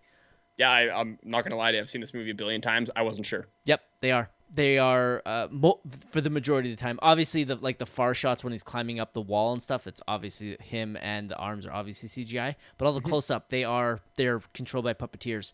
They are so well articulated and presented, and I love that they are given their own type of personality. It's so incredibly well done. Yeah, they're obviously masters of their craft because, again, I've seen this movie more times than I can count, and I never knew that they were puppets. Never knew that was real. I mean, it makes sense now that you say it. I had never even really thought about it, but yeah, they have a great personality to them. You're right. Mm-hmm. There is that great scene you mentioned earlier. Or did you mention it earlier? Yes, you did. I really enjoy that scene where he actually is talking to the tentacles when he's laying out his plan. Yeah, I just touched on it briefly when he said there's no way I could have miscalculated, and they're sort of getting in his head or starting to. Mm-hmm. Yeah, that's a great little scene where he's talking to himself. It is. Go ahead. We touched on it in the non-spoiler section, but that fucking operating room scene, man, are you kidding me? Oh my god, that is just. I was giddy watching that because I remembered that from my childhood being like one of my favorite scenes and one of the most exciting moments of the movie. Still is. I was still giggling like a schoolgirl because that scene is so well directed. It's so intense. You feel for the doctors in that room because it's immediately obvious that they're just so fucked. They are so fucked, and they're all just horrified. And again, this is where Sam Raimi's horror chops come out. Is because the reaction shots, the screams, the desperation that you feel in that room, all of that is felt. It's a fantastic scene. Awesome. Well, that's a perfect segue. Let's talk about let's transition into some of the more bigger scenes in the film. So sure. I agree with you. The operating scene is one of the standouts in this film. Hands down, one of the best scenes in this movie. All 8 of them. Exactly what you said. Sam Raimi's horror movie chops are coming here to show. It is shot exactly like a horror movie. Honestly, the only thing that's missing is some blood splatter. That's it. That's the only difference between that scene and a horror film. That's it. He could have done everything exactly the same, just some blood splatter makes it even worse, but there's not one drop of blood in this whole scene because it's a PG movie. No, sir.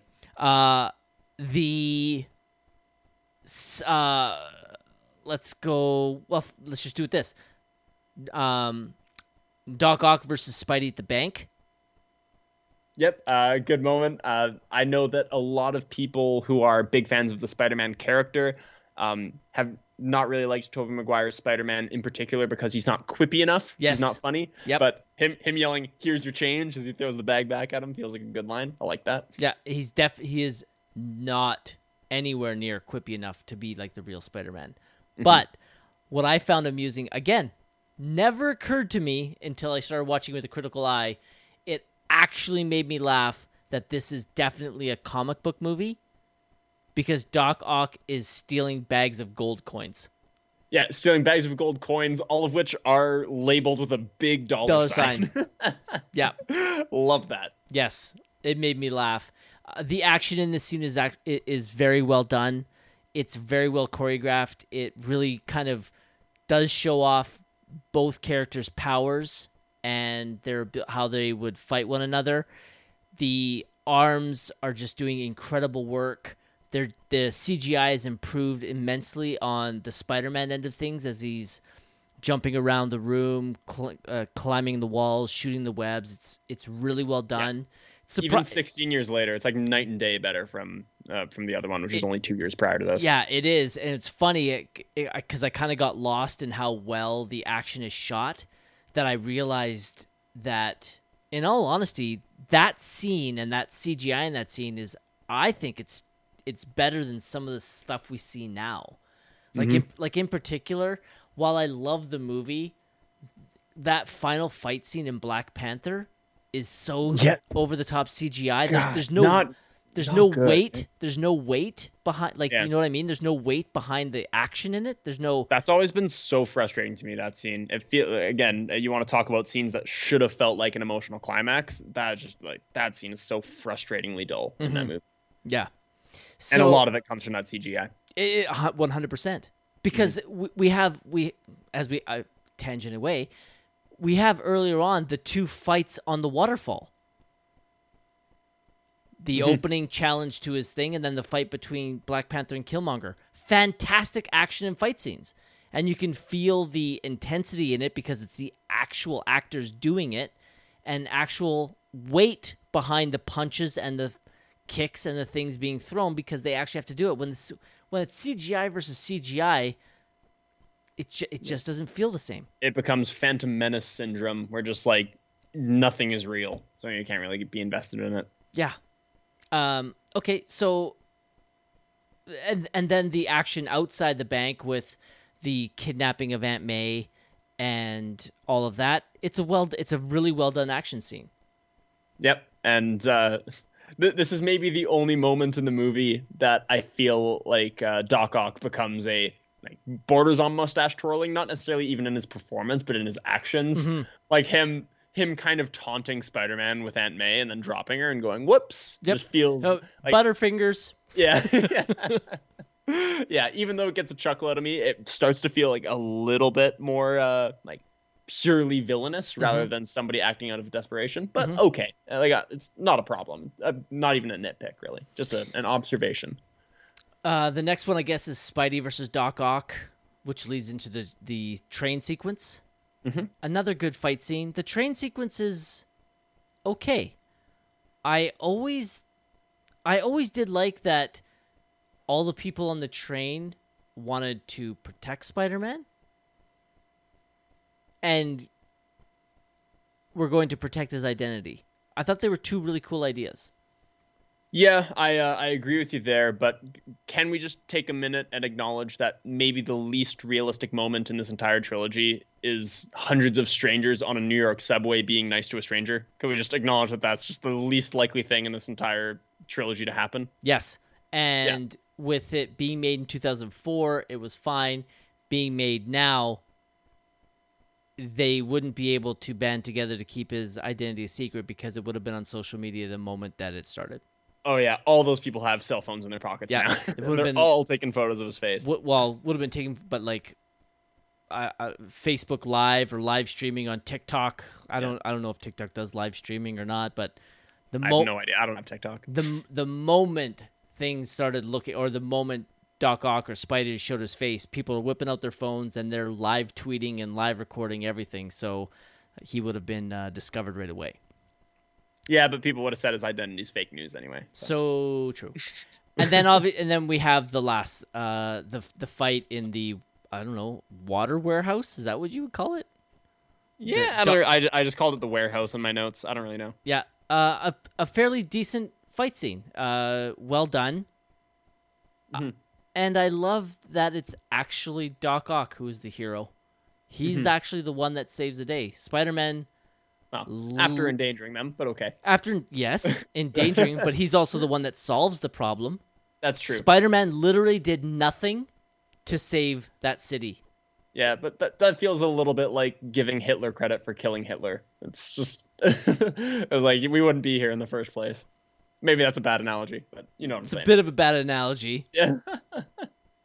But Hitler killed himself because he had no other alternative. Yeah, I'll refrain from making the bad joke, which is often made here. Yes, you know that. It's a nice change when you're the one making the bad joke. Yeah, I'm the one putting my foot in my mouth and saying stupid, offensive shit. But yeah, can I tell you just something that has maybe you can alleviate my my distaste of for a second. Sure. Maybe that's even the wrong word. But the conclusion of Doc Ock's character arc. Is him deciding to do the right thing. Basically, Peter telling him that we always have a choice, and sometimes you've got to let go of the thing that you want the most. That's all great, and I love this last scene. It kind of cheapens the fact that there's this inhibitor chip on the arms that gets broken, and that is why he's a villain, and that he no longer has a choice. It just feels like the screenplay sets up right at the beginning. He doesn't have a choice. This is who he's doomed to be because of these things attached to him. And then Peter just says, hey, you have a choice, and then everything's okay. I don't know. That kind of feels like a cheap way out. Am I wrong in feeling that? Not wrong. Nope. Just, I mean, if like I don't want to nitpick the rules of the universe too much, but as long as they're internally consistent, it's fine. It was like you said that we're okay with a radioactive spider causing someone to have superpowers, but we're not okay with people not wearing sunglasses around the sun. You know, it's just like, but the problem is it needs to be internally consistent. So the rule has been set up, or the idea has been set up, that this chip was preventing these things from controlling him, and it's gone now, so they can control him. And then he just decides later, he's like, oh, you know what? They're not going to control me anymore. I don't really care. Well, it feels like a reversal of the rules that we've had set up for us by the universe. I can see that. The reason it doesn't bother me is that I believe that they mention when they talk about the chip is that it prevents them from controlling him. Now, whether or not they decide if they want to be malevolent or benevolent. Malevolent? Malevolent. I have no idea. Shit. If they want to be good or... Malevolent? Thank you. If they want to be good or bad. There you go. There's nothing saying that these tentacles, which they've said has AI, there's nothing saying that they can't change their mind as well. And so in that scene where after Peter says to him, it takes Doc Ock some moments to regain control. And so perhaps it is a moment of clarity. It is a moment of seeing what he's actually done. And it does take him a bit to regain control, because I think he says, I'm in control a couple times. And then I think he says, listen to me now. Listen to me now. So it does take a little bit. So while you feeling that, I will never say you're wrong, because the film has elicited an emotional response for you. Mm-hmm. That's the way that I would rationalize around, or perhaps offer you that interpretation to maybe assuage some of those feelings. Yeah, I can definitely take some of that, and I think that does make some sense. And maybe that's the canon I will have in my head from now on. But it just has always bothered me a little bit that the whole point of his character is that I shouldn't say the whole point, but the initial motivation of his character is that he just flat out does not have a choice, and that these things are controlling him. And then at the end, it just feels like a reversal. But I can get on board with your explanation. I do not discredit your feelings, because it is completely understandable. I only have a couple of the things I want to talk about before I wrap up here. Yeah, please. Okay, and it's just a couple. There's two kind of big homages in this film, and I don't know if you are aware of them. Nothing comes to mind when you say that. Okay, do you remember the scene? I think it's early on. Pretty sure it might be the first. I think it's the first Doc Octopus. Yeah, it's the first. It's when Doc Ock attacks the bank. Peter Parker's running down an alley, and he rips open his shirt, and you see the Spider-Man thing underneath. Okay. That is an homage to the original Superman movie. Yeah, I think I did know that, but in my mind, that's not like a Superman thing. That's a superhero thing, and it's probably because I've seen this movie so many times. No, it's not a superhero thing. It's straight out of the 1979 Superman the movie. It's literally a shot-for-shot remake. Okay, that's fine. Yeah, complete homage. And I don't have a problem with it, but that is exactly what it is. I mean, it's not a ripoff if it's clearly intentional. Yeah, it is clearly intentional. It is the exact type of shot. Yeah. This is another homage that I am 99% sure that you are completely unaware of. Cool. Do you remember it's shortly after... Well, it's actually not even shortly after. It's immediately after Peter decides he is no longer Spider-Man, and they play the song Raindrops Keep Falling on My Head. Yes. It's a little musical montage, and it ends in a freeze frame. Which felt weird and out of place. So I'm glad this has an explanation. Yes, it is an homage to the movie Butch Cassidy and the Sundance Kid. I had no idea. Yeah. It is that song, if I'm not mistaken, won the Oscar for Best Original Song from that movie. And there is a montage with that in Butch Cassidy and the Sundance Kid with that song, which ends in a freeze frame. I'm not going to doubt your film knowledge on Butch Cassidy and the Sundance Kid for any reason. Oh, it was written by Burt Bacharach. Okay. I'm just trying to see if it did win, because you said I believe, and that's usually my invitation to research these things. It won an Oscar for Best Original Song. Yeah. For that song, right? Yes, exactly. All right, there you go. And then, sorry, 1 second here. Hal David and Burt Bacharach were the writers. They also won Best Original Score that year. Perfect. Oh, that's actually a good score. I wouldn't know. All right. I have no idea. Okay, that's all I've got. I got to talk about everything I wanted in that film. Is there anything you want to touch on? Yeah, there was a couple other things. I mean, there was a couple of little cameos that we had around here. Where is the one? We get Bruce Campbell of Evil Dead fame as the Snooty Usher. That's what he's credited as, yep. Snooty Usher. I have not seen the Evil Dead movies, but I know that there's a handful of people that probably would find that interesting, so there it is. He also has a bit part in Spider-Man 3, which we will get to. He has a bit part in Spider-Man 1 as well. Who was he in Spider-Man 1? You didn't know that was Bruce Campbell?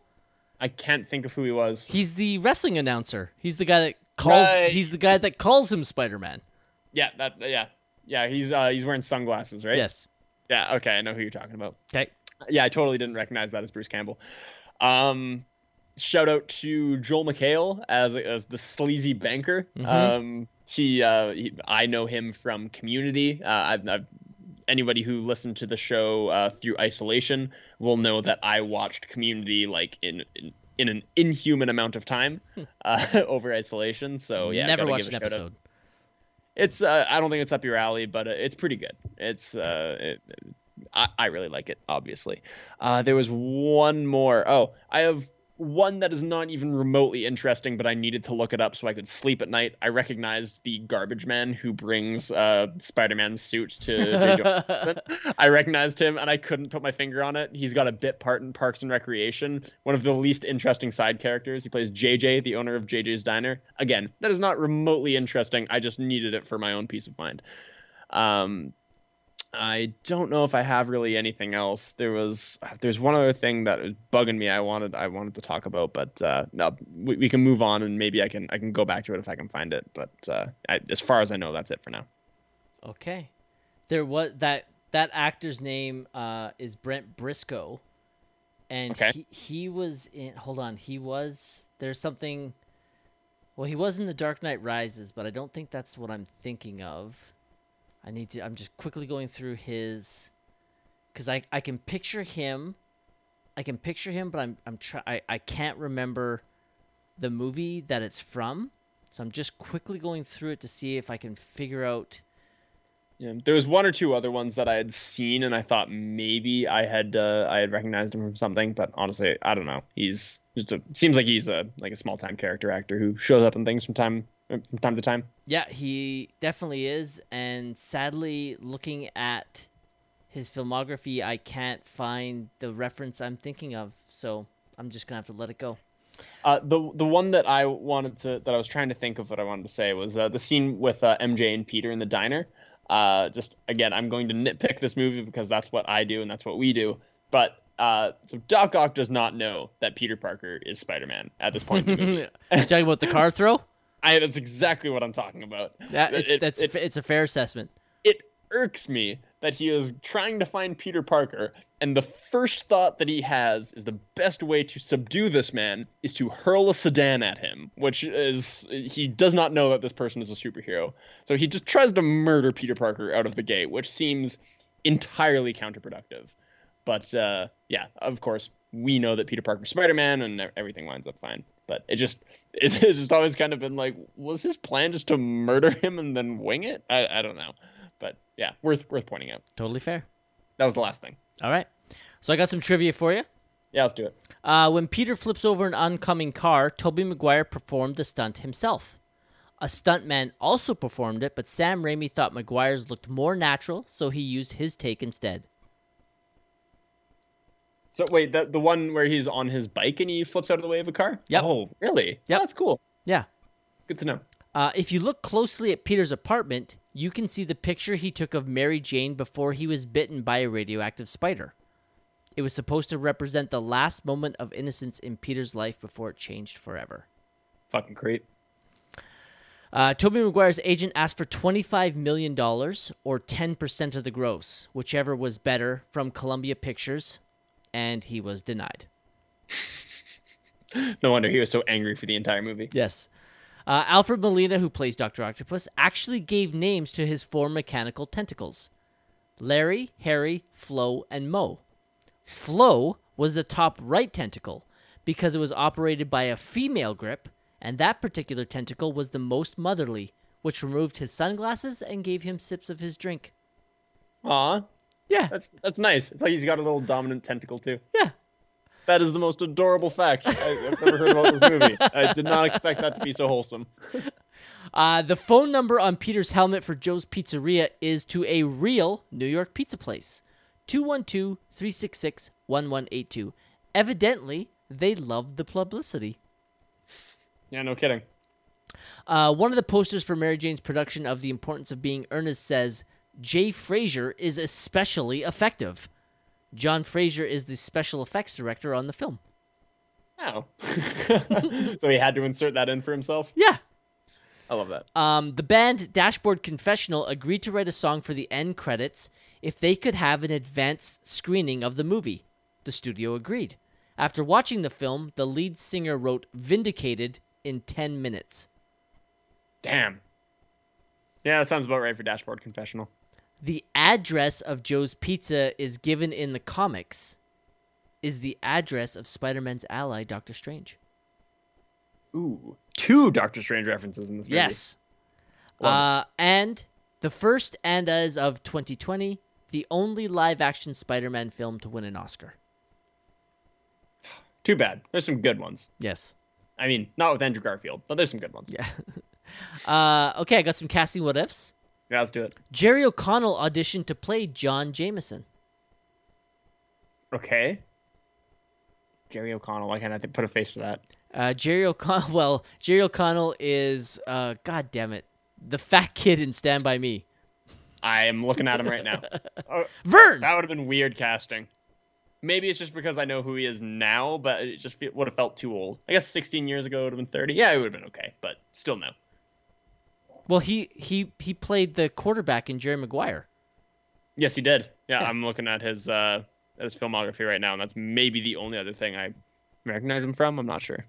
Yeah, probably. I'm sure he's in other things. I just don't really. Small role in Big Bang Theory. He did have his own series for a while, but I can't remember the name of it. It was a pretty big series. He had a Sliders. That's it. Thank you. Yeah. Yep. Only looks like it had a couple of seasons here and there. Yep. Like 4 seasons maybe. Okay. All right. Next up, Tobey Maguire's participation was in doubt at one point because he was suffering severe back pains. Jake Gyllenhaal was lined up to play Spider-Man and had already begun preparation, but Maguire decided to take the part after all. We know how we feel about Jake Gyllenhaal in this show. Yes. We are big fans. Yes. I would have loved this to happen. What an upgrade that would have been. Stan Lee originally filmed the cameo of the man who shouts, "Hey, Spider-Man stole that guy's pizza!" But because of problems with the shot, it was refilmed with another actor, and Lee was given a different but heroic cameo. Oh man, that makes me sad. That would have been a great Stan Lee cameo. That would have been way better Stan Lee cameo. Ugh. Now I'm actually angry it's not him saying that. That's one of my favorite moments of the intro, Manny. God damn it. Michael Chabon submitted a draft screenplay which featured a younger Doc Ock becoming infatuated with Mary Jane. In Chabon's script, Octavius is the creator of the genetically modified spider that bites Peter Parker. Producer Avi Arad rejected the screenplay largely because he didn't like the idea of another love triangle. Yeah, pass. Yeah. And these are the people that were considered for the role of Dr. Octopus. Let's see, what order? Okay, I'll tell you what. Let's go like this. I have 1, 2, 3, 4, 5, 6. I got 6 names for you. Let's say yes or no. Yes, as in I would be interested to see what they would do. Yes. And no as in like, no thank you. Okay. Okay, first up, Sam Neill. Why can't I think of Sam Neill? Yeah, Dr. Grant from Jurassic Park. Oh, no. Yeah, I'm with you. Yeah. David Duchovny. No. No. Okay, now I've got 4 more, and these are much better. Let's go here. Let's go Chris Cooper. Yes. I thought you'd but only because Chris Cooper is just fucking awesome. Yes, I'm with you. Next up, we have another person that we think is awesome. Ed Harris. Okay, well, these are getting into older actor territory for sure. I think even in 2004, they would have been older than, like, they're both older than Alfred Molina, I would imagine. I don't think Chris Cooper would be older than Alfred Molina, but maybe not. Ed Harris would be close. Harris for sure. Ed Harris would be close. It feels different, and believe me, I love some Ed Harris. It feels like it would be different, but I would be interested, so I'm gonna go yes. Robert De Niro. Well, come on. It's it's Robert De Niro. Have to go yes. All right, here's the last one. Arnold Schwarzenegger. I mean, I'm intrigued, but him in a superhero movie has been soured for me. Yes, it has. Because Mr. Freeze, you cannot undo Mr. Freeze. No. There's no going back from that. My instinct about him as an actor tells me yes. I'm going to go no, just purely for personal reasons. I can't unsee him as Mr. Freeze. I'm with you there. All right, that's it. Favorite quote? I've got 7. Okay, let's hear him. All right, I'm going to do this one first because it's long. And I really shouldn't. I couldn't find a way to cut this down because it's an entire scene with Jonah Jameson. Okay. All right, so here we go. What are we going to call this guy? Dr. Octopus. That's crap. Science Squid. Crap. Doctor Strange. That's pretty good. But it's taken. Wait, I got it. Dr. Octopus. But I like it. Of course you do. Dr. Octopus. New villain in town. Doc Ock. Genius. What are you looking at? What are you looking for? A raise? Get out. I love the delivery, man. You're killing it. You're doing great. Okay. Next up is one from Dr. Otto Octavius. Love should never be a secret. If you keep something as complicated as love stored up inside, it could make you sick. Mm-hmm. Okay. I like that. Next up is a little exchange between a kid and Peter Parker. After the two kids see Peter use his spider reflexes, how'd you do that? Work out, plenty of rest, eat your green vegetables. That's what my mom's always saying. I just never actually believed her. I love that line delivery from that kid. Yeah. Good little actor. Number 4 is from Peter Parker. Sometimes to do what's right, we have to be steady and give up the thing we want the most, even our dreams. A little bit of wisdom. Number 5 is from Dr. Octavius. I will not die a monster. Number 6 is from Mr. Dickovich. If promises were crackers, my daughter would be fat. We didn't even talk about him at all in this movie. No. He's kind of funny. I don't know. I'm kind of lukewarm on him. Yep. And the last one is from Mary Jane. By the way, John has seen my show 5 times. Harry's seen it twice. Aunt May has seen it. My sick mother got out of bed to see it. Even my father. He came backstage to borrow cash, but my best friend, who cares so much about me, can't make 8 o'clock curtain. After all these years, he's nothing to me but an empty seat. Those are mine. All right, I have 6, I think. I'm going to tell you right now, most of them are J. Jonah Jameson. Okay. A guy named Otto Octavius winds up with 8 limbs. What are the odds? That whole you did the whole back and forth scene of them trying to name Doc Ock. I'm not going to recreate the whole thing like you, but I just have Doctor Strange. Hey, that's pretty good, but it's taken. I have that. I have Aunt May. I believe there's a hero in all of us that keeps us honest, gives us strength, makes us noble, and finally allows us to die with pride, even though sometimes we have to be steady and give up the thing we want the most, even our dreams. Nice. I like that monologue from her. We have J. Jonah Jameson again. I drove Spider-Man away. My God, he was a hero. I just couldn't see it. He was a thief. He stole my suit. He's a menace to the entire city. I want that wall-crawling arachnid prosecuted. I want him strung up by his web. I want Spider-Man. fantastic rant. I think I messed it up a couple times. That's okay. All good. I have just the guy at the beginning of the movie who I wish now was Stan Lee. Whoa, he just stole that guy's pizza. And then the back and forth between Tobey Maguire, where J. Jonah Jameson is saying all of Tobey Maguire's pictures are crap, and he says, "I'll give you $150 for all of them." $300. That's outrageous. Done. Oh man. Did you already pick your favorite? I must have missed it. No, I didn't. We always reveal our nominees and then we both pick our favorites. All right, you would think I would get that 128 episodes in, but apparently not. Nope. I'm actually gonna go with I really loved I Will Not Die a Monster. That's interesting. Okay, I wouldn't have expected that as a pick, but I respect it. Oh man, what do I want to go with? This is a tough one. I don't know, something about this specific one. Of course, it's got to be J. Jonah Jameson, but I'm going to go with a guy named Otto Octavius winds up with 8 limbs. What are the odds?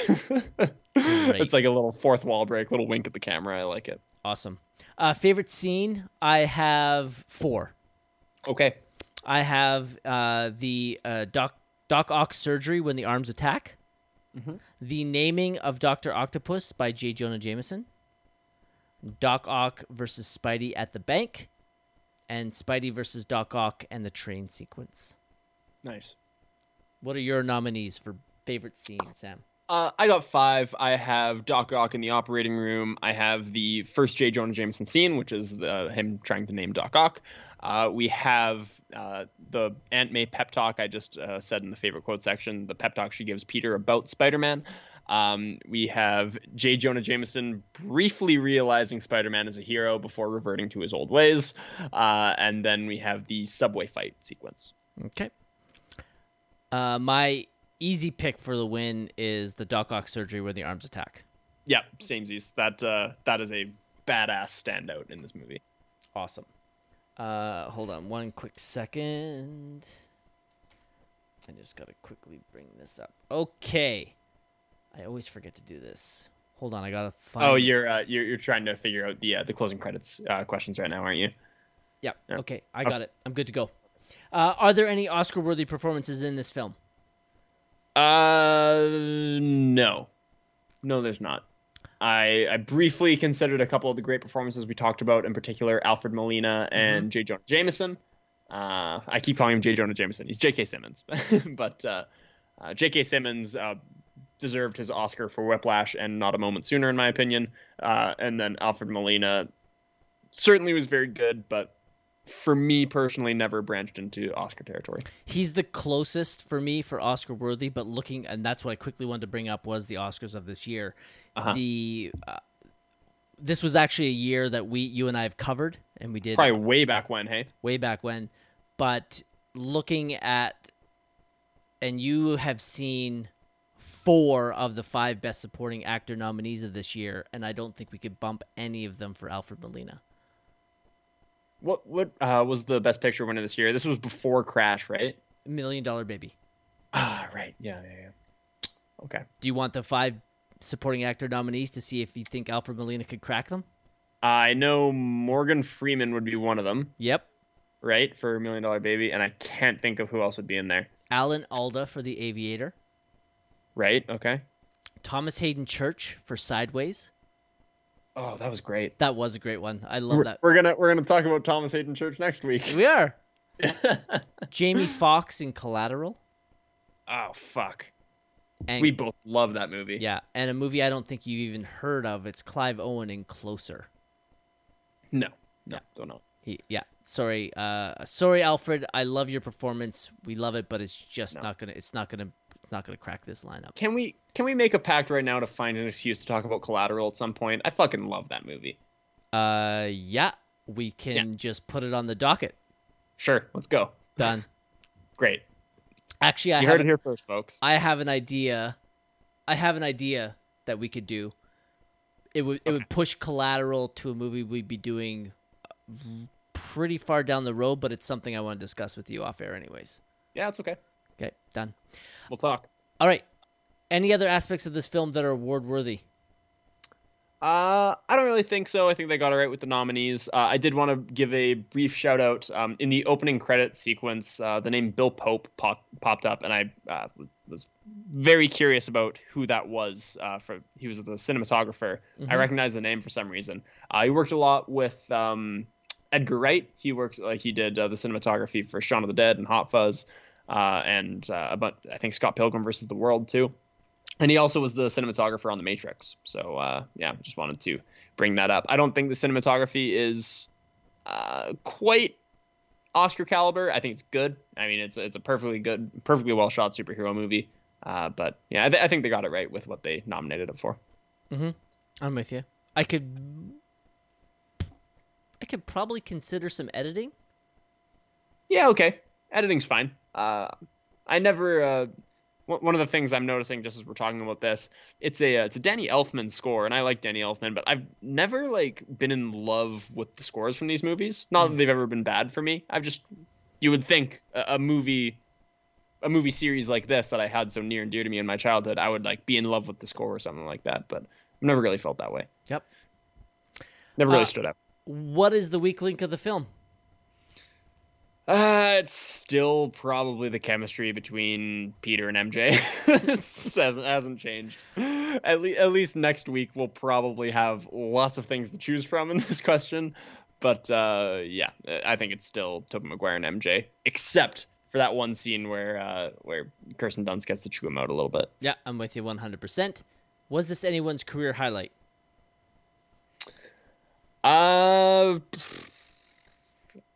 Tough to say. I'm not as familiar with Alfred Molina's filmography as you are.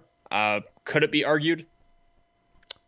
Yes, it could be argued, mostly because of the popularity of this film and of his performance. But he's an incredibly gifted working actor. He was in a Best Picture nominee. He was in Chocolat. Ah, yes.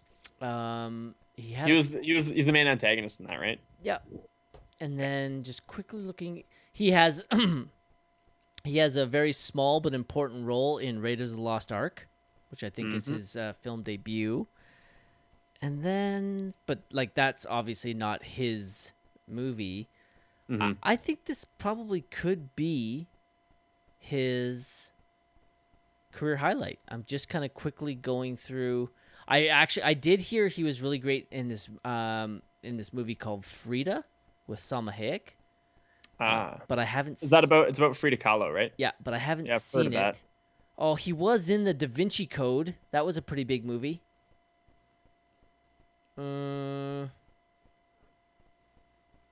I think, judging by what we're talking about here, it feels like this is his career highlight. Yeah, I'm looking at. I did love him in Boogie Nights. Oh fuck! I forgot about him in Boogie Nights. He's the guy who they go to for drugs at the end of the movie, or near the end of the movie, where he has the guy in the corner setting off firecrackers. Yeah. Right? No, you know what? I think this is his career highlight. I guess you would also say probably it's Tobey Maguire's, strictly from, he would never again helm a franchise as big as this one. When I think of Tobey Maguire, and again, I grew up with these movies, so I'm biased, but when I think of Tobey Maguire, I think of Spider-Man. That's fair. And this is the best of the three, so I feel like it defaults to being his highlight. Okay. I'm not going to argue on that. I like both of those. I think this is Molina's career highlight, and I think it could definitely be Tobey Maguire's career highlight. Okay, cool. MVP of the film? Oh, I don't really know. It's tough. I guess, you talked about Alfred Molina as Doc Ock a lot more than I did, but I really do think he's one of the great superhero villains that we've seen. He does an excellent job. The writing of the character is great. My initial instinct was to give it to J.K. Simmons, but he just isn't in these movies enough. He's my favorite part of these movies, but I don't think he's the MVP. The movie doesn't rest on his shoulders, so I'm going to go with Alfred Molina. As am I, hands down. For me, it's pretty much unquestionable. What would be this film's legacy? The best movie in a flawed trilogy. 100% agree. It is. I mean, it's what you said off the bat, right? It's what makes this trilogy worth watching, or worth rewatching. Basically, Spider-Man 1 is a good standalone superhero movie with some issues. Yep. Spider-Man 2 is a very good movie. Definitely worth revisiting. And then there's next week. So yes. Yeah. Would you watch this movie again? Damn straight I would. As would I. Would you recommend this movie to friends? Absolutely. Sam, your final thoughts. I'm really happy that this movie still holds up as arguably one of the great superhero movies ever made. The genre has advanced quite a bit since this came out. I think there was a time when this movie was the best superhero movie ever made, but or at least in my mind, there's at least a case to be made for it being my favorite. I guess I had to walk back that statement just a touch. But I mean, I'm glad that this still holds up. I'm glad that this isn't just one from my childhood that kind of gets brushed to the side. There's still so much to like. I still like the character arc of Peter Parker, even though the performance by Tobey Maguire leaves something to be desired, even still. I think the villain of Dr. Octopus is complex and layered and not at all over the top. Honestly, more of a sign of things to come and of some of the more mature villains that we would get from the MCU later.